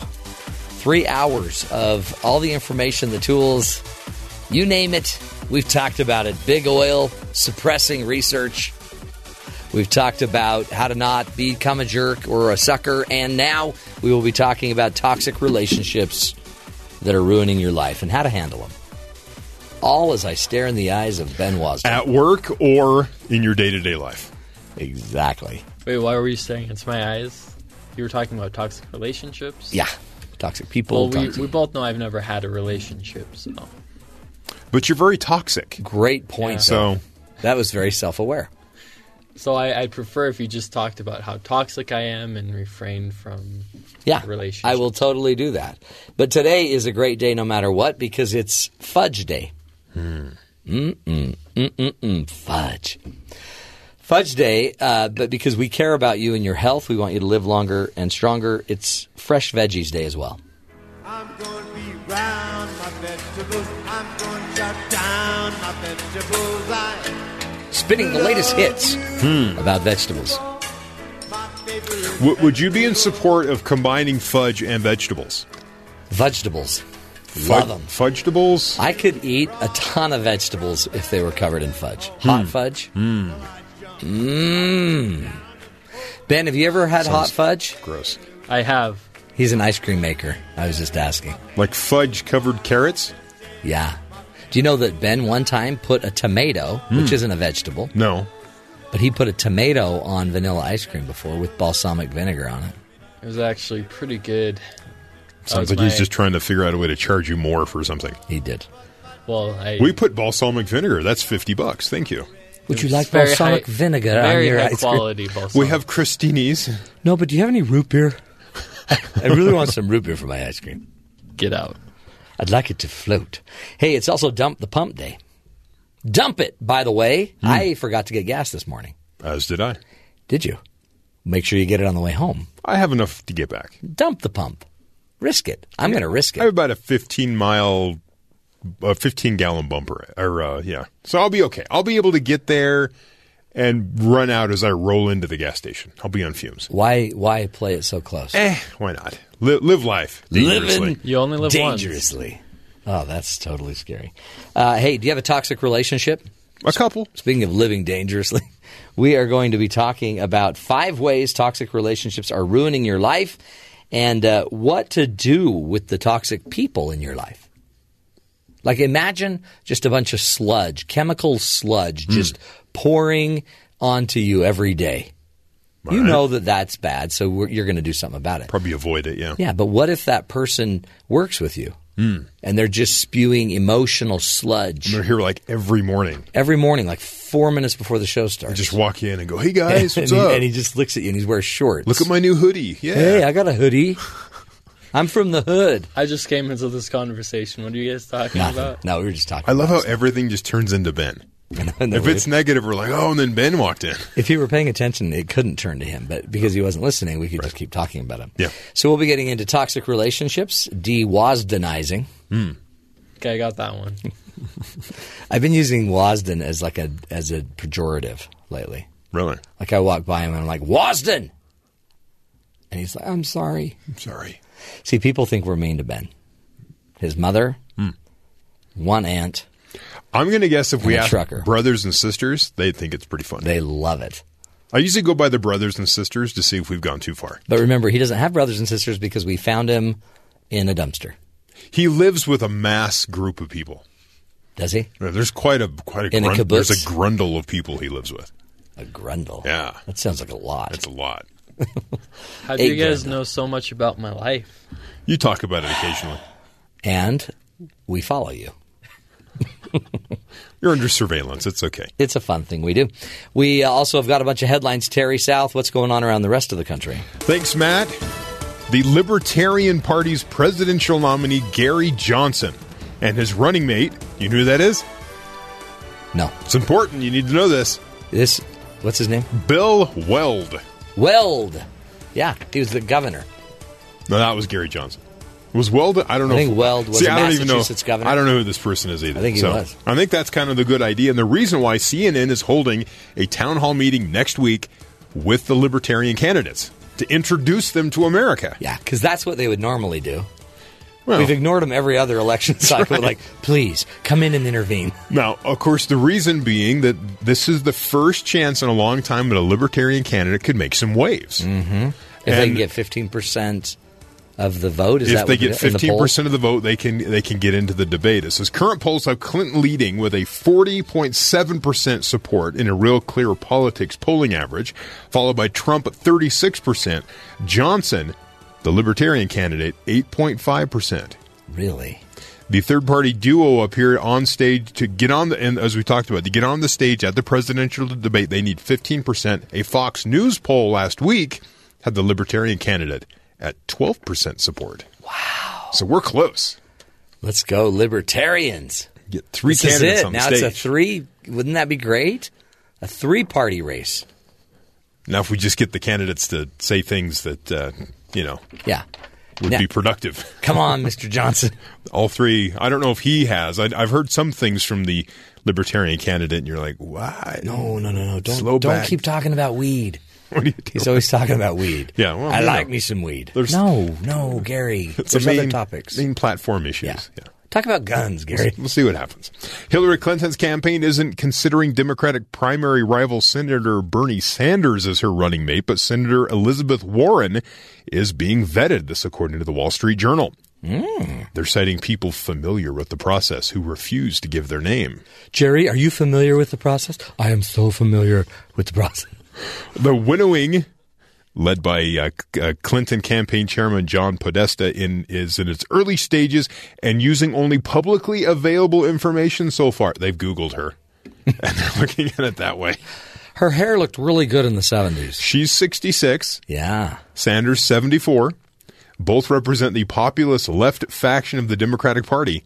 Sanders, for his part, isn't particularly interested in the job, nor is he expected to be offered it, though he doesn't mind being part of the conversation. Though he did bring 45% of the vote. Yeah. So instead, let's go to Warren, who wasn't even running. But she has been hitting Trump pretty hard on Twitter. Thumper, they call her. Yeah. Presumptive Republican presidential nominee Donald Trump on Wednesday accused the Democratic National Committee of intentionally setting up a hack of its opposition research on him in order to distract from their party's presumptive nominee. We believe it was the DNC that did the hacking as a way to distract from the many issues facing their deeply flawed candidate and failed party leader. Trump said in a statement, "Too bad the DNC doesn't crack crooked Hillary's 33,000 missing emails." On Tuesday, it was revealed that Russian hackers stole the DNC's opposition research on Trump. The alleged document containing the research was leaked by Gawker on Wednesday. So it's a 150-page dossier with everything you could find on Google, basically. I don't think there was anything new. Probably not. Because if there were new things, you'd be hearing about that all day today. Yeah. And everyone, I guess Gawker put the document online. People looked at it and nothing came out of it. Over a week ago, a Massachusetts woman turned to Facebook to ask for birthday cards for her soon-to-be 19-year-old cousin who has autism. On Monday, delivery trucks brought in more than 5,000 cards for the young woman, adding to the haul that had already been delivered every day since Friday. Hallie Sorensen of Bangor, Maine, was stood up by her friends at her bowling alley birthday party last year. Her cousin, Rebecca Lynn, posted a photo of Sorensen sitting alone at a balloon-decorated table. The Facebook post received over 236,000 views, and Allison Sorensen, Hallie's mom, told the Bangor Daily News that they've received more than 6,000 cards and the family's garage is packed. That is huge. That's cool. I would like anybody that wants to send, money gift cards with money on them. Okay. For what? Ben. For Ben? Yeah. Who? Be sure to write the checks. No checks. No. You have to do this carefully. Just because you want. There might be a law or two that we're skirting. I don't know if you can do this. Yeah, we better not. Darn it, Ben. We almost could have put you into school and got you some new clothes. It's okay. Maybe next year. I'll just walk barefoot for the next year. I did have a story for you really quick. What? There's a website called Bumble. It's a dating app. Listen, Ben. It lets women make the first move. Right? Yeah. Spotify, they've partnered with them to make it more an informed dating decision. So you make your choice on who you want to date, and part of the decision you can look at what songs do they listen to on Spotify. Oh, please. So you look at their music choices, their preferences, Do they like this band? Do they not like this band? What do they just listen to? Do they just listen to Carly Rae Jepsen for 50 hours? Call Me Maybe? I'm going to have to let you go. Do you think musical choice, musical preference is something you should consider if you're looking to see if you want to date someone? Yes, easily in the top 75 things you should worry about. But not the top 5. No. Okay. No way. You love Beyonce? So do I. Let's go out. Yeah. Okay. I mean, it's great to have something like that in common. It's a conversation thing. You can talk with people about their music and but people they're trying to make people look at it and go, "No, I don't like them because they like this band or they don't like this band." And we talked about this. So all this does is it just gets you another thing that can be like a supposed answer. Yeah. But you're still going to be single in 10 years if you're basing it on music. You know what the number one way to know who to marry? What's that? Date. Oh. For crying out loud. Like, date. Get out. Well, I'm mad I never get to date. Well, I don't know. Are you on a site where it's all about Spotify? It's not about music. At some point, you got to date. And once you're dating or meeting people, you got to be – you're going to marry my grandma taught me this. You marry who you date. That's how it works. Well, that story resonated because yesterday we had the woman on talking about dating and the idea that they're teaching women to kind of lean in, try to get promoted, try to become part of the conversation, and except when you go to a relationship and you're supposed to sit back and let the guy lead. Sit back, don't be aggressive, let the guy lead. So now we have a dating app that the woman goes first, but she's judging off your music preference. She also talked about these sites. A lot of these sites aren't really designed to get you to get married, because if you got married, they'd lose their audience. So instead, they might just get you to spend time thinking you're valuably, moving on and getting progress, but you're not. So no.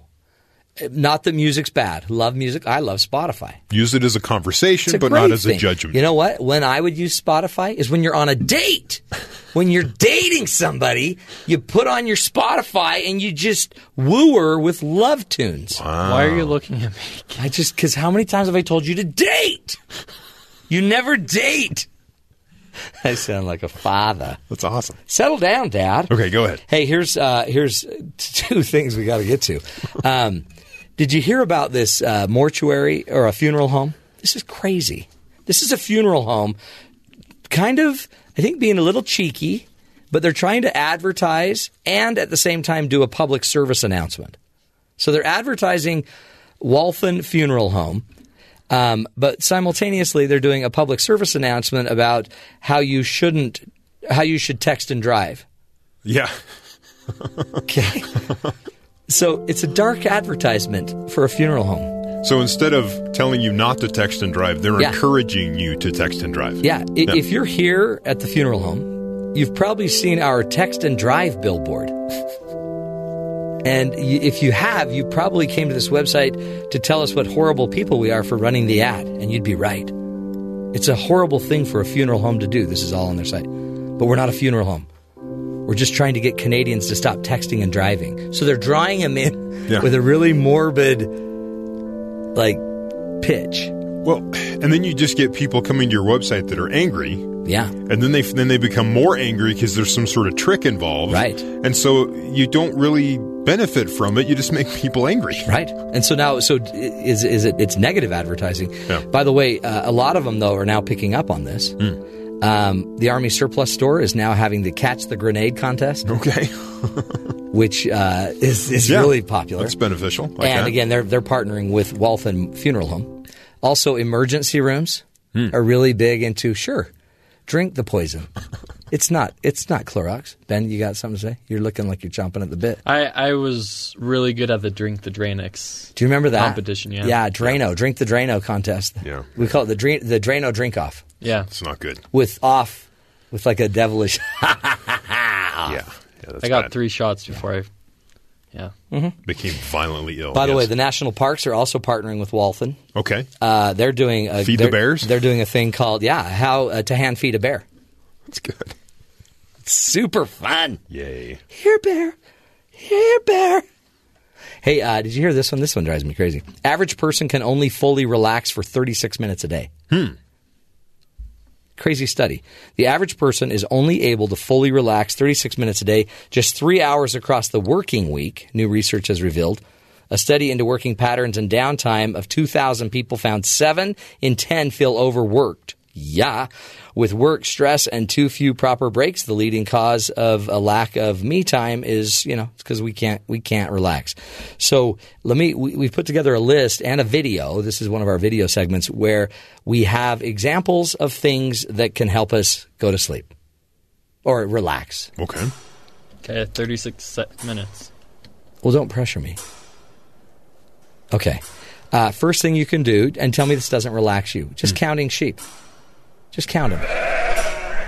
There's 1. No. 2. 3. Hold on, was that the one I counted first? Well, there's a new one. 4. Or is it 3? No, that's 5 now.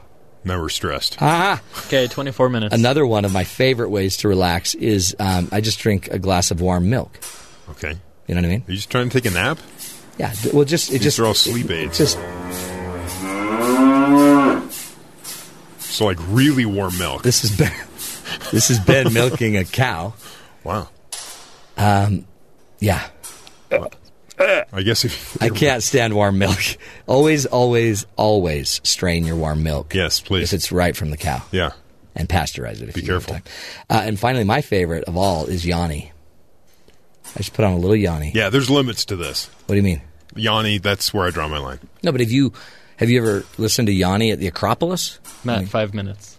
Quit bringing up the time. You're stressing me out. Whatever. It's a lot of pressure. 36 minutes a day, folks. I think we're going to die.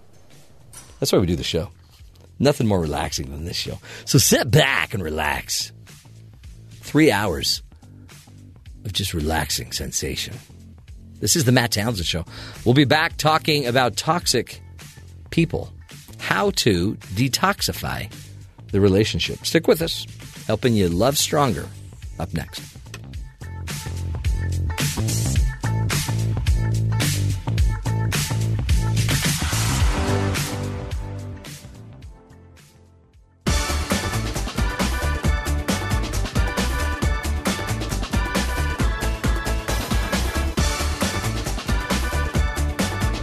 Welcome back to the Matt Townsend Show. Dr. Matt here. Hey, what do you think? You ever have anybody in your life that's a little toxic for you? We all know that if you get close to toxic chemicals, they can burn you. You could eventually, with some chemicals, maybe even become addicted if they don't kill you, right? They can distort you. They can do all these different things to you. But the same goes for our relationships. If we have a toxic relationship, they're harmful. Sometimes, though, they can also burn you out, but you can become attached or addicted to some of these, and they can even cause physical stress and headaches. So joining us today is a coach and best-selling author of Listen, Learn, Love, How to Dramatically Improve Your Relationships in 30 Days or Less. Susie Miller joins us. You can also go to her website, susiemiller.com. Susie, welcome to the show, and thanks for being with us. Well, hi, Matt. Thanks for having me on the show. I'm really looking forward to talking to you about my favorite subject, relationships. This is great stuff. I love relationships, and the thing about it is a toxic relationship, I mean, it sounds so negative, but we all have people in our lives that really are emotionally difficult, right?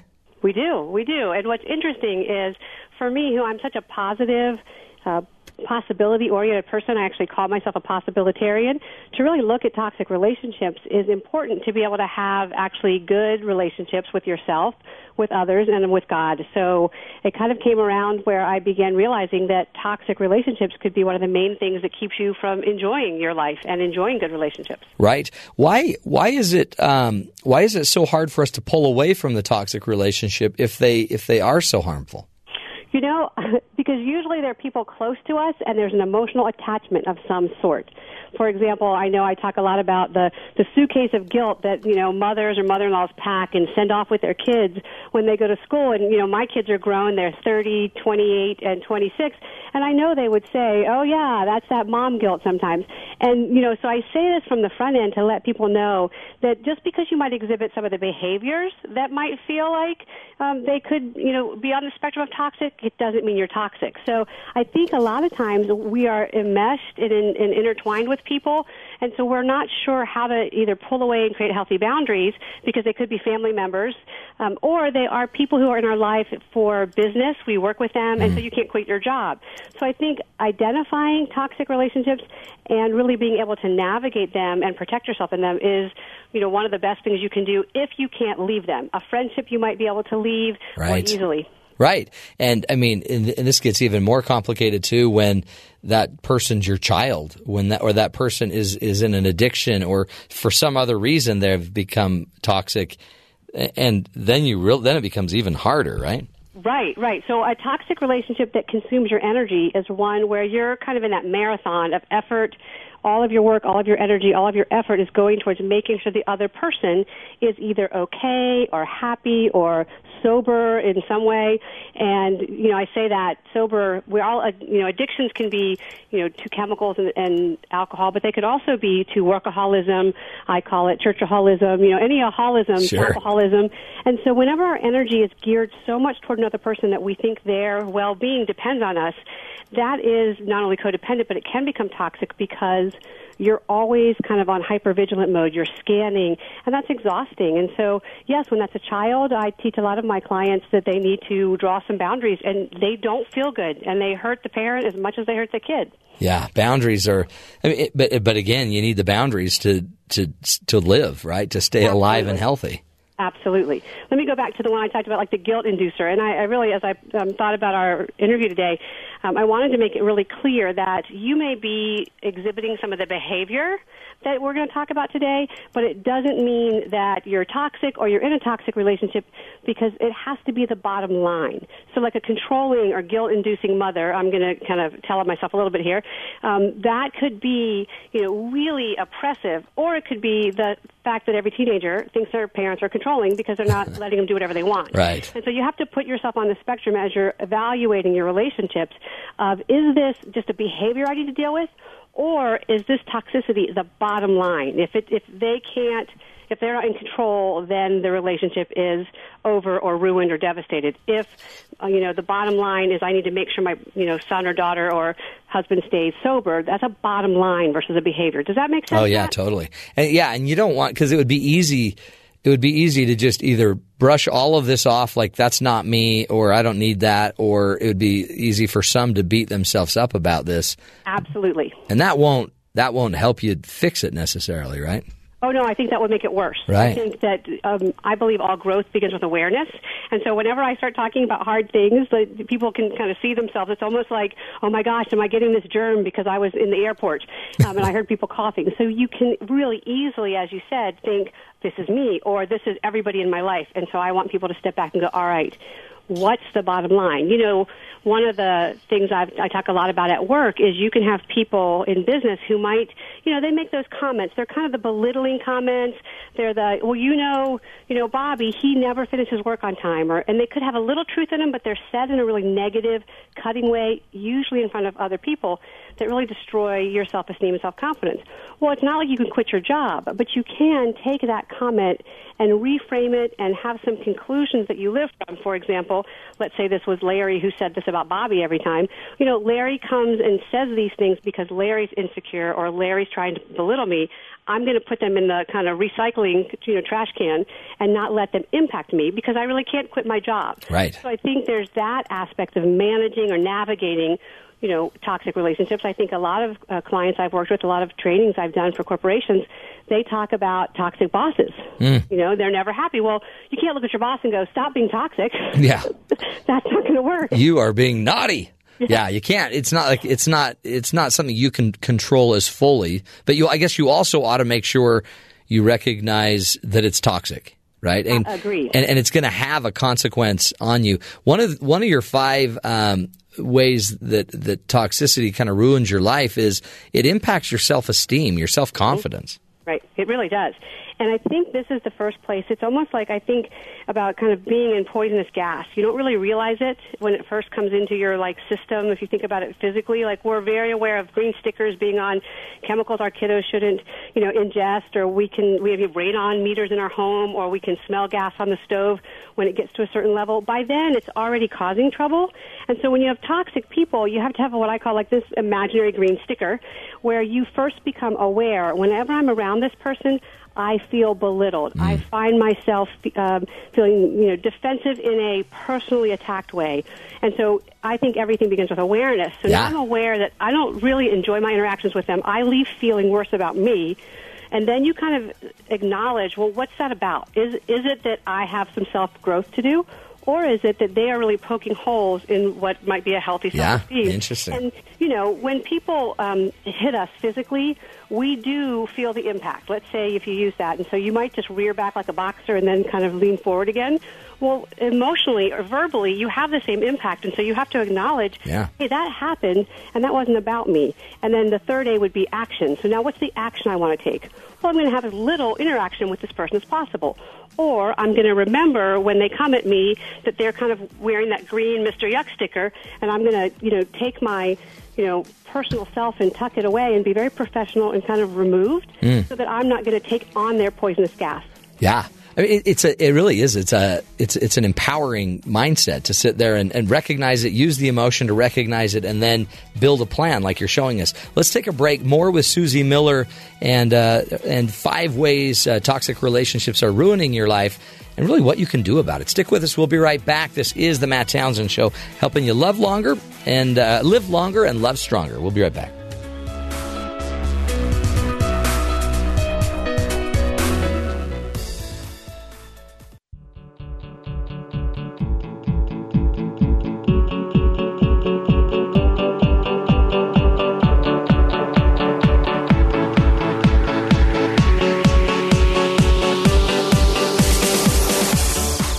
Welcome back, friends, to the Matt Townsend Show. Toxic relationships, they're there, and, you can't always just abandon them, right? You got to learn how to negotiate and manage, work your way through some of these relationships. If it's your boss, you can't just run.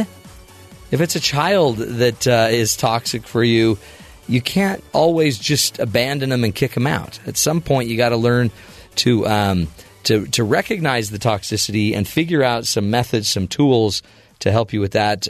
We've asked our guest to join us. Susie Miller is here, and she is the author of the best-selling book, Listen, Learn, Love, How to Dramatically Improve Your Relationships in 30 Days or Less. And we're covering her article, 5 Ways Toxic Relationships Are Ruining Your Life. Susie, welcome back to the show.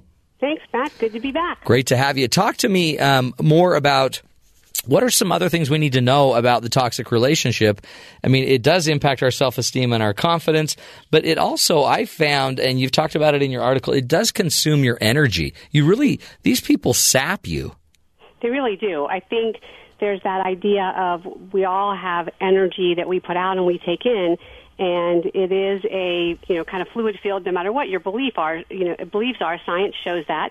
And so there's this idea of when you spend time with people, when you go to something and your people are excited and they're, positive, or it's, we're watching the Copa America soccer here and, your team wins, there's this energy and excitement and you feel better and you leave in a gathering and you're like, I can do it, or, you feel just positive about things. When you're around negative or even just something as simple as your team loses, you're like, oh, bummer. And so if you think about that very simple, mind picture, and you take that over to relationships, there's people that you're with, and when you leave them, you just have a more hopeful countenance, you're more positive about the world, you kind of like yourself better, right, and you like them better. It's a good interaction. It's a kind of emotional deposits that are positive.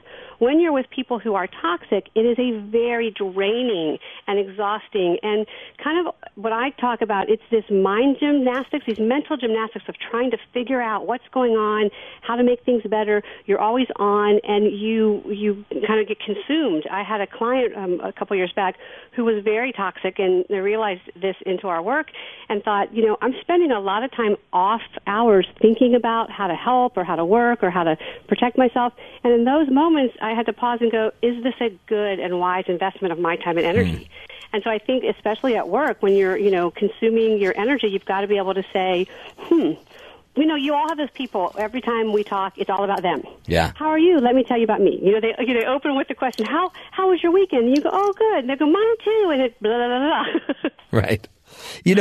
But that's funny, and you can't just shut your door. Like, again, at work, there's sometimes you can't leave them. But I guess the key is to notice you're being sapped, right? Because if I'm tired and exhausted, then I'll have less reserves and energy to get rid of this person or to handle their impact on me. It's almost like I have to anticipate how to handle them, right? I can't just react to it. Yes, and I think that goes back to what I call my 3 A's. Once you're aware that this person becomes, the energy sapper, and you acknowledge, okay, this isn't because they're in a crisis, this isn't a special instance where they are more needy. We all have times in our lives when we require more of people, right. Versus an ongoing crisis-aholic.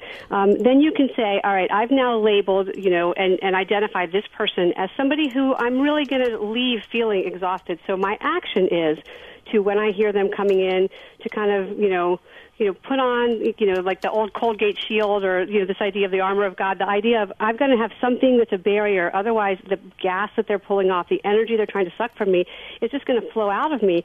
And you get caught being exhausted, and so then you become reactive. And so, again, having a plan is always a better way, but even if you're 3/4 into the conversation and you remember your plan, like, oh, wait, I'm going to make a shift here.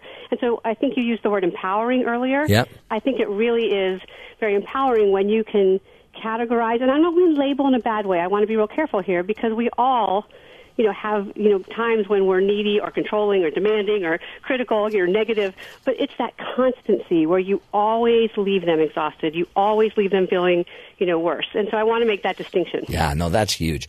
We have about a minute left. What would you say is, if there's one thing that I could do today that would make the biggest impact on managing the toxicity with others and their impact on me, what is the one thing that tends to pay the biggest dividend?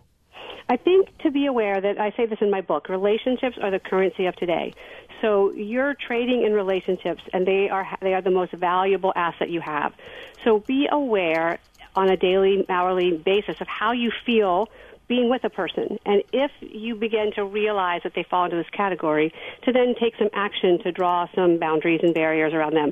So again, I think, not to make it too simplistic, Matt, but everything starts with awareness. So suddenly you're able to say, here's what I think's going on, and then what do I want to do about it? That's great. And again, Susie, they can find out more about what you're doing just by going to SusieMiller.com. They can. There's lots of resources there. My podcast, the People Skills Lab resources, and there's a fun 10 days to better communication with everyone every time. Free course. Good stuff. Susie, thank you so much. Keep up the great work, and I'm sure we'll have you back. Got to find more ways to deal with the toxicity in our lives. Susie Miller. We're going to take a break, folks. Come back, visit our good buddies up at down at BYU Sports Nation, see what's going on in their world and what will be coming up on their show at the top of the hour. This is the Matt Townsend Show. We'll be right back.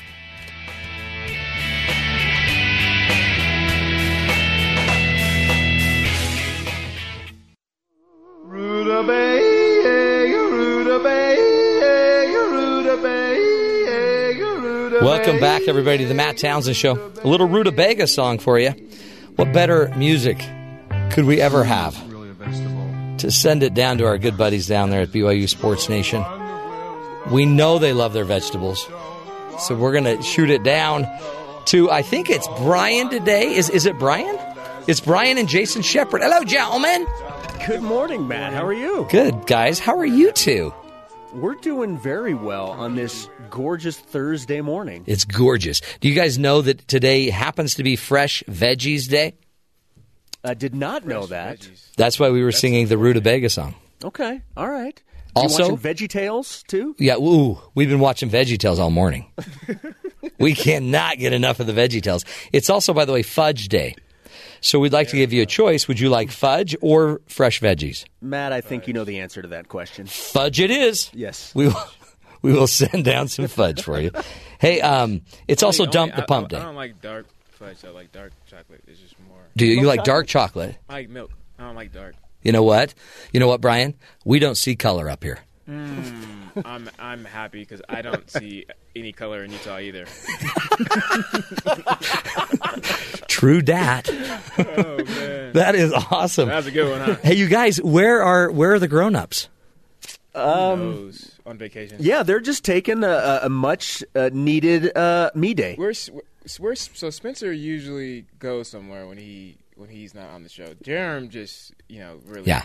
I don't know where they are. I know it's summertime and you accumulate vacation, and this is just kind of the time where it's a little slower where you take them. Somebody told us that they saw Jerem at 7-Eleven, just hanging out today. Yeah, that's like panhandling, eating a taquito, and just standing at the front door of a 7-Eleven. I don't know. That's a good vacation. I mean, but he did have his child.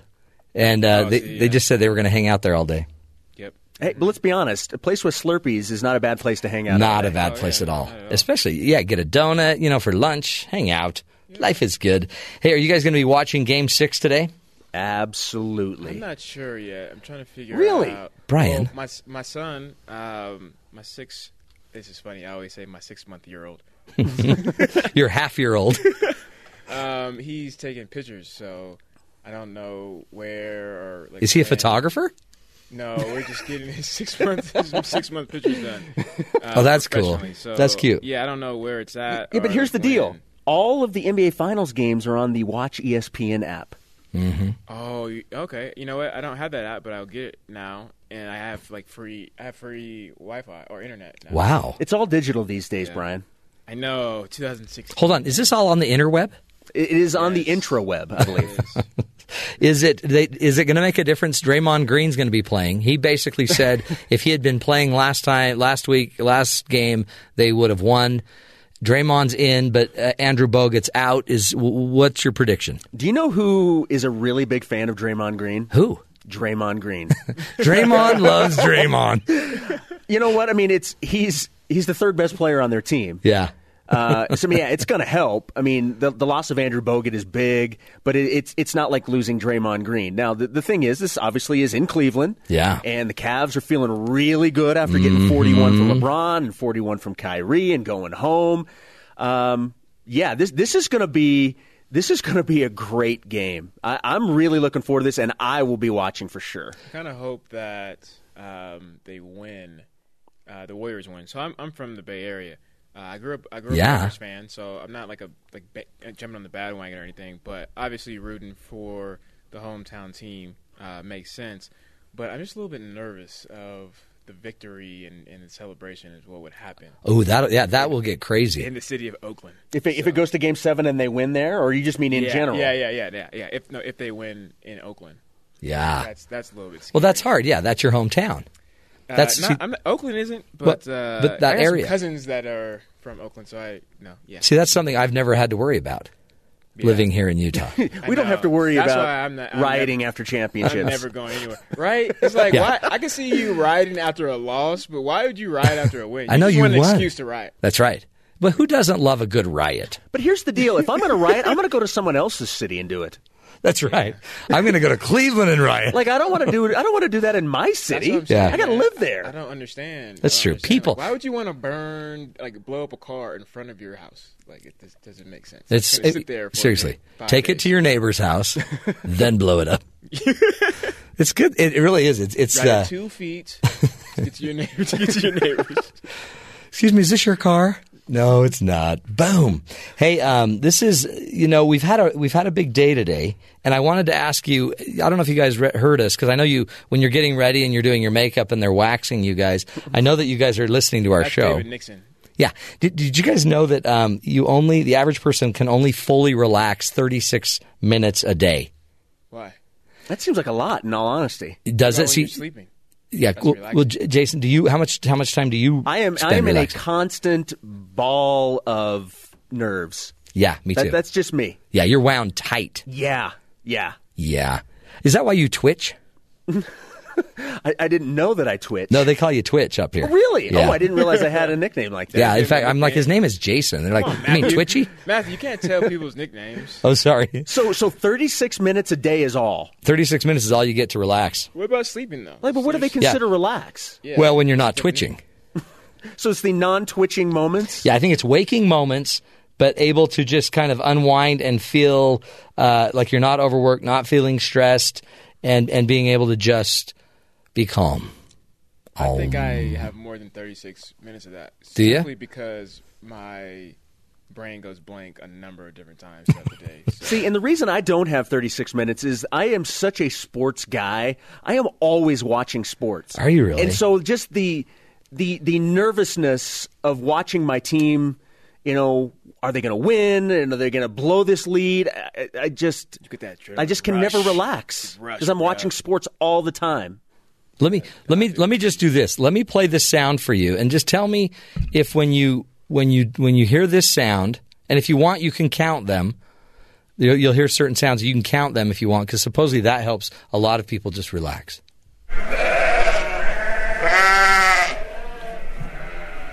1,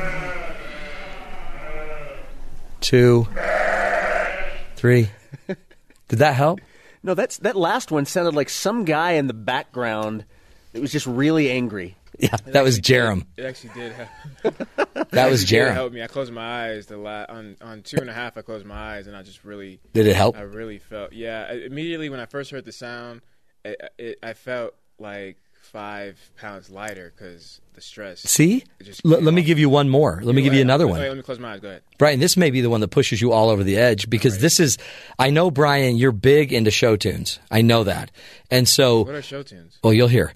And so this is what Jerem told us he likes to do to relax. 24601. Nope, that messed me up. Was that Jerem? That was Jerem. Singing Les Mis. Didn't work for me. Isn't it comfy? Not that last I'm going to be honest with you. I would listen to that more than I would listen to the sheep. Would you really? Those sheep specifically. Give me the sheep, man. Give me the sheep. Hold on. What did you just say, Bri? Give me a sheep? No. Or give me death? I said give me the sheep. You'd rather count sheep. I get it. I wouldn't want a sheep as a pet. No. That'd be kind of weird. Sheep make horrible pets. Yep. They're horrible pets. Yeah, I mean, a cow, that's totally different. A bison? How about this? Wouldn't you love to just wake up after a nap with this sound?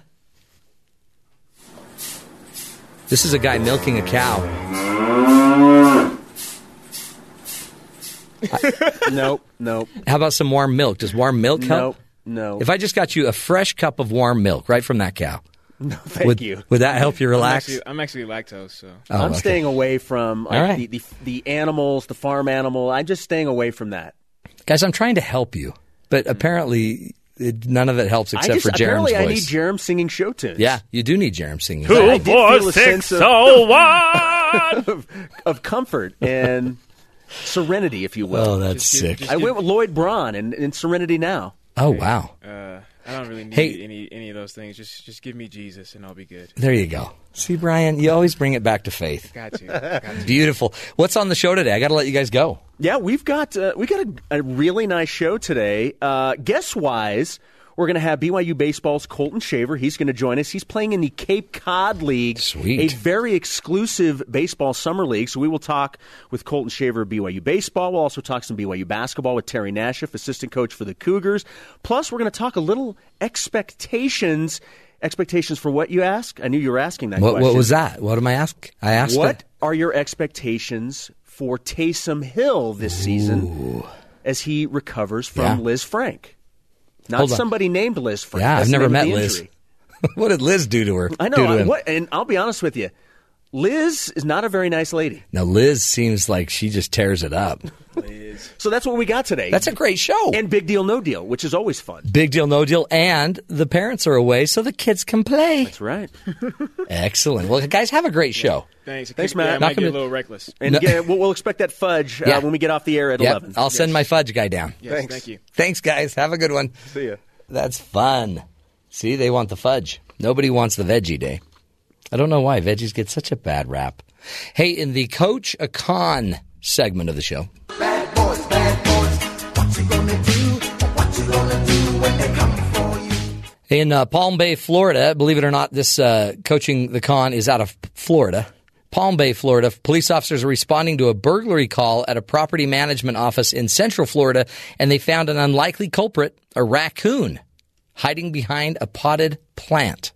Come at me, boy. We have audio and video of the actual raccoon.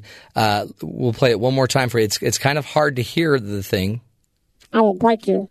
I will break you, I think he said. That is an angry raccoon. A concerned worker called 911 after finding several ceiling tiles on the floor and papers strewn all about the All Florida Properties office in Palm Bay. You want a piece of this? Did he say you want a piece of this? I think so. Holy cow. This raccoon's got a mouth. They captured the crazy little vermin. And results, anyway, it's, what do you do? What do you do? What do you do when you catch a raccoon? They caught it with a catch pole. And then as they were taking it outside to let it go in the wooded area, it said these funny comments. Come at me, bro. Come at me, bro.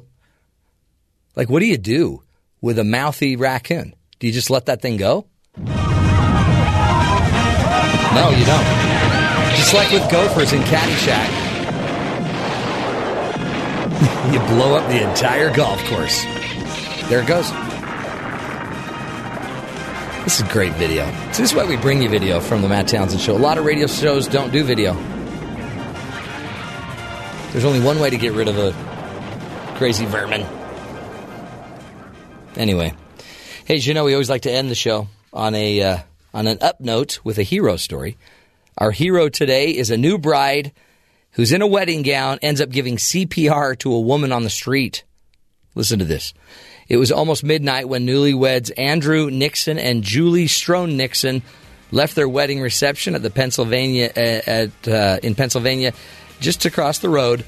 They said they were walking down and ready to check into a hotel. Where when we went through the doors, she said they heard somebody scream. And somebody yelled, "Does anybody know CPR? Is anybody a doctor?"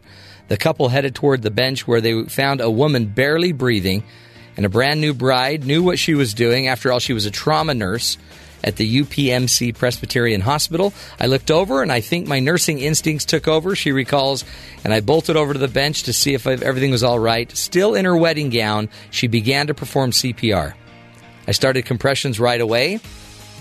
They told me she didn't have a pulse. Gradually, the woman came back from the brink of death. She was mumbling. Finally, she tried to get up, says the nurse bride, and I just kind of held her hand, and I tried to make sure she didn't fall. The woman was doing much better when paramedics arrived to take her to the hospital.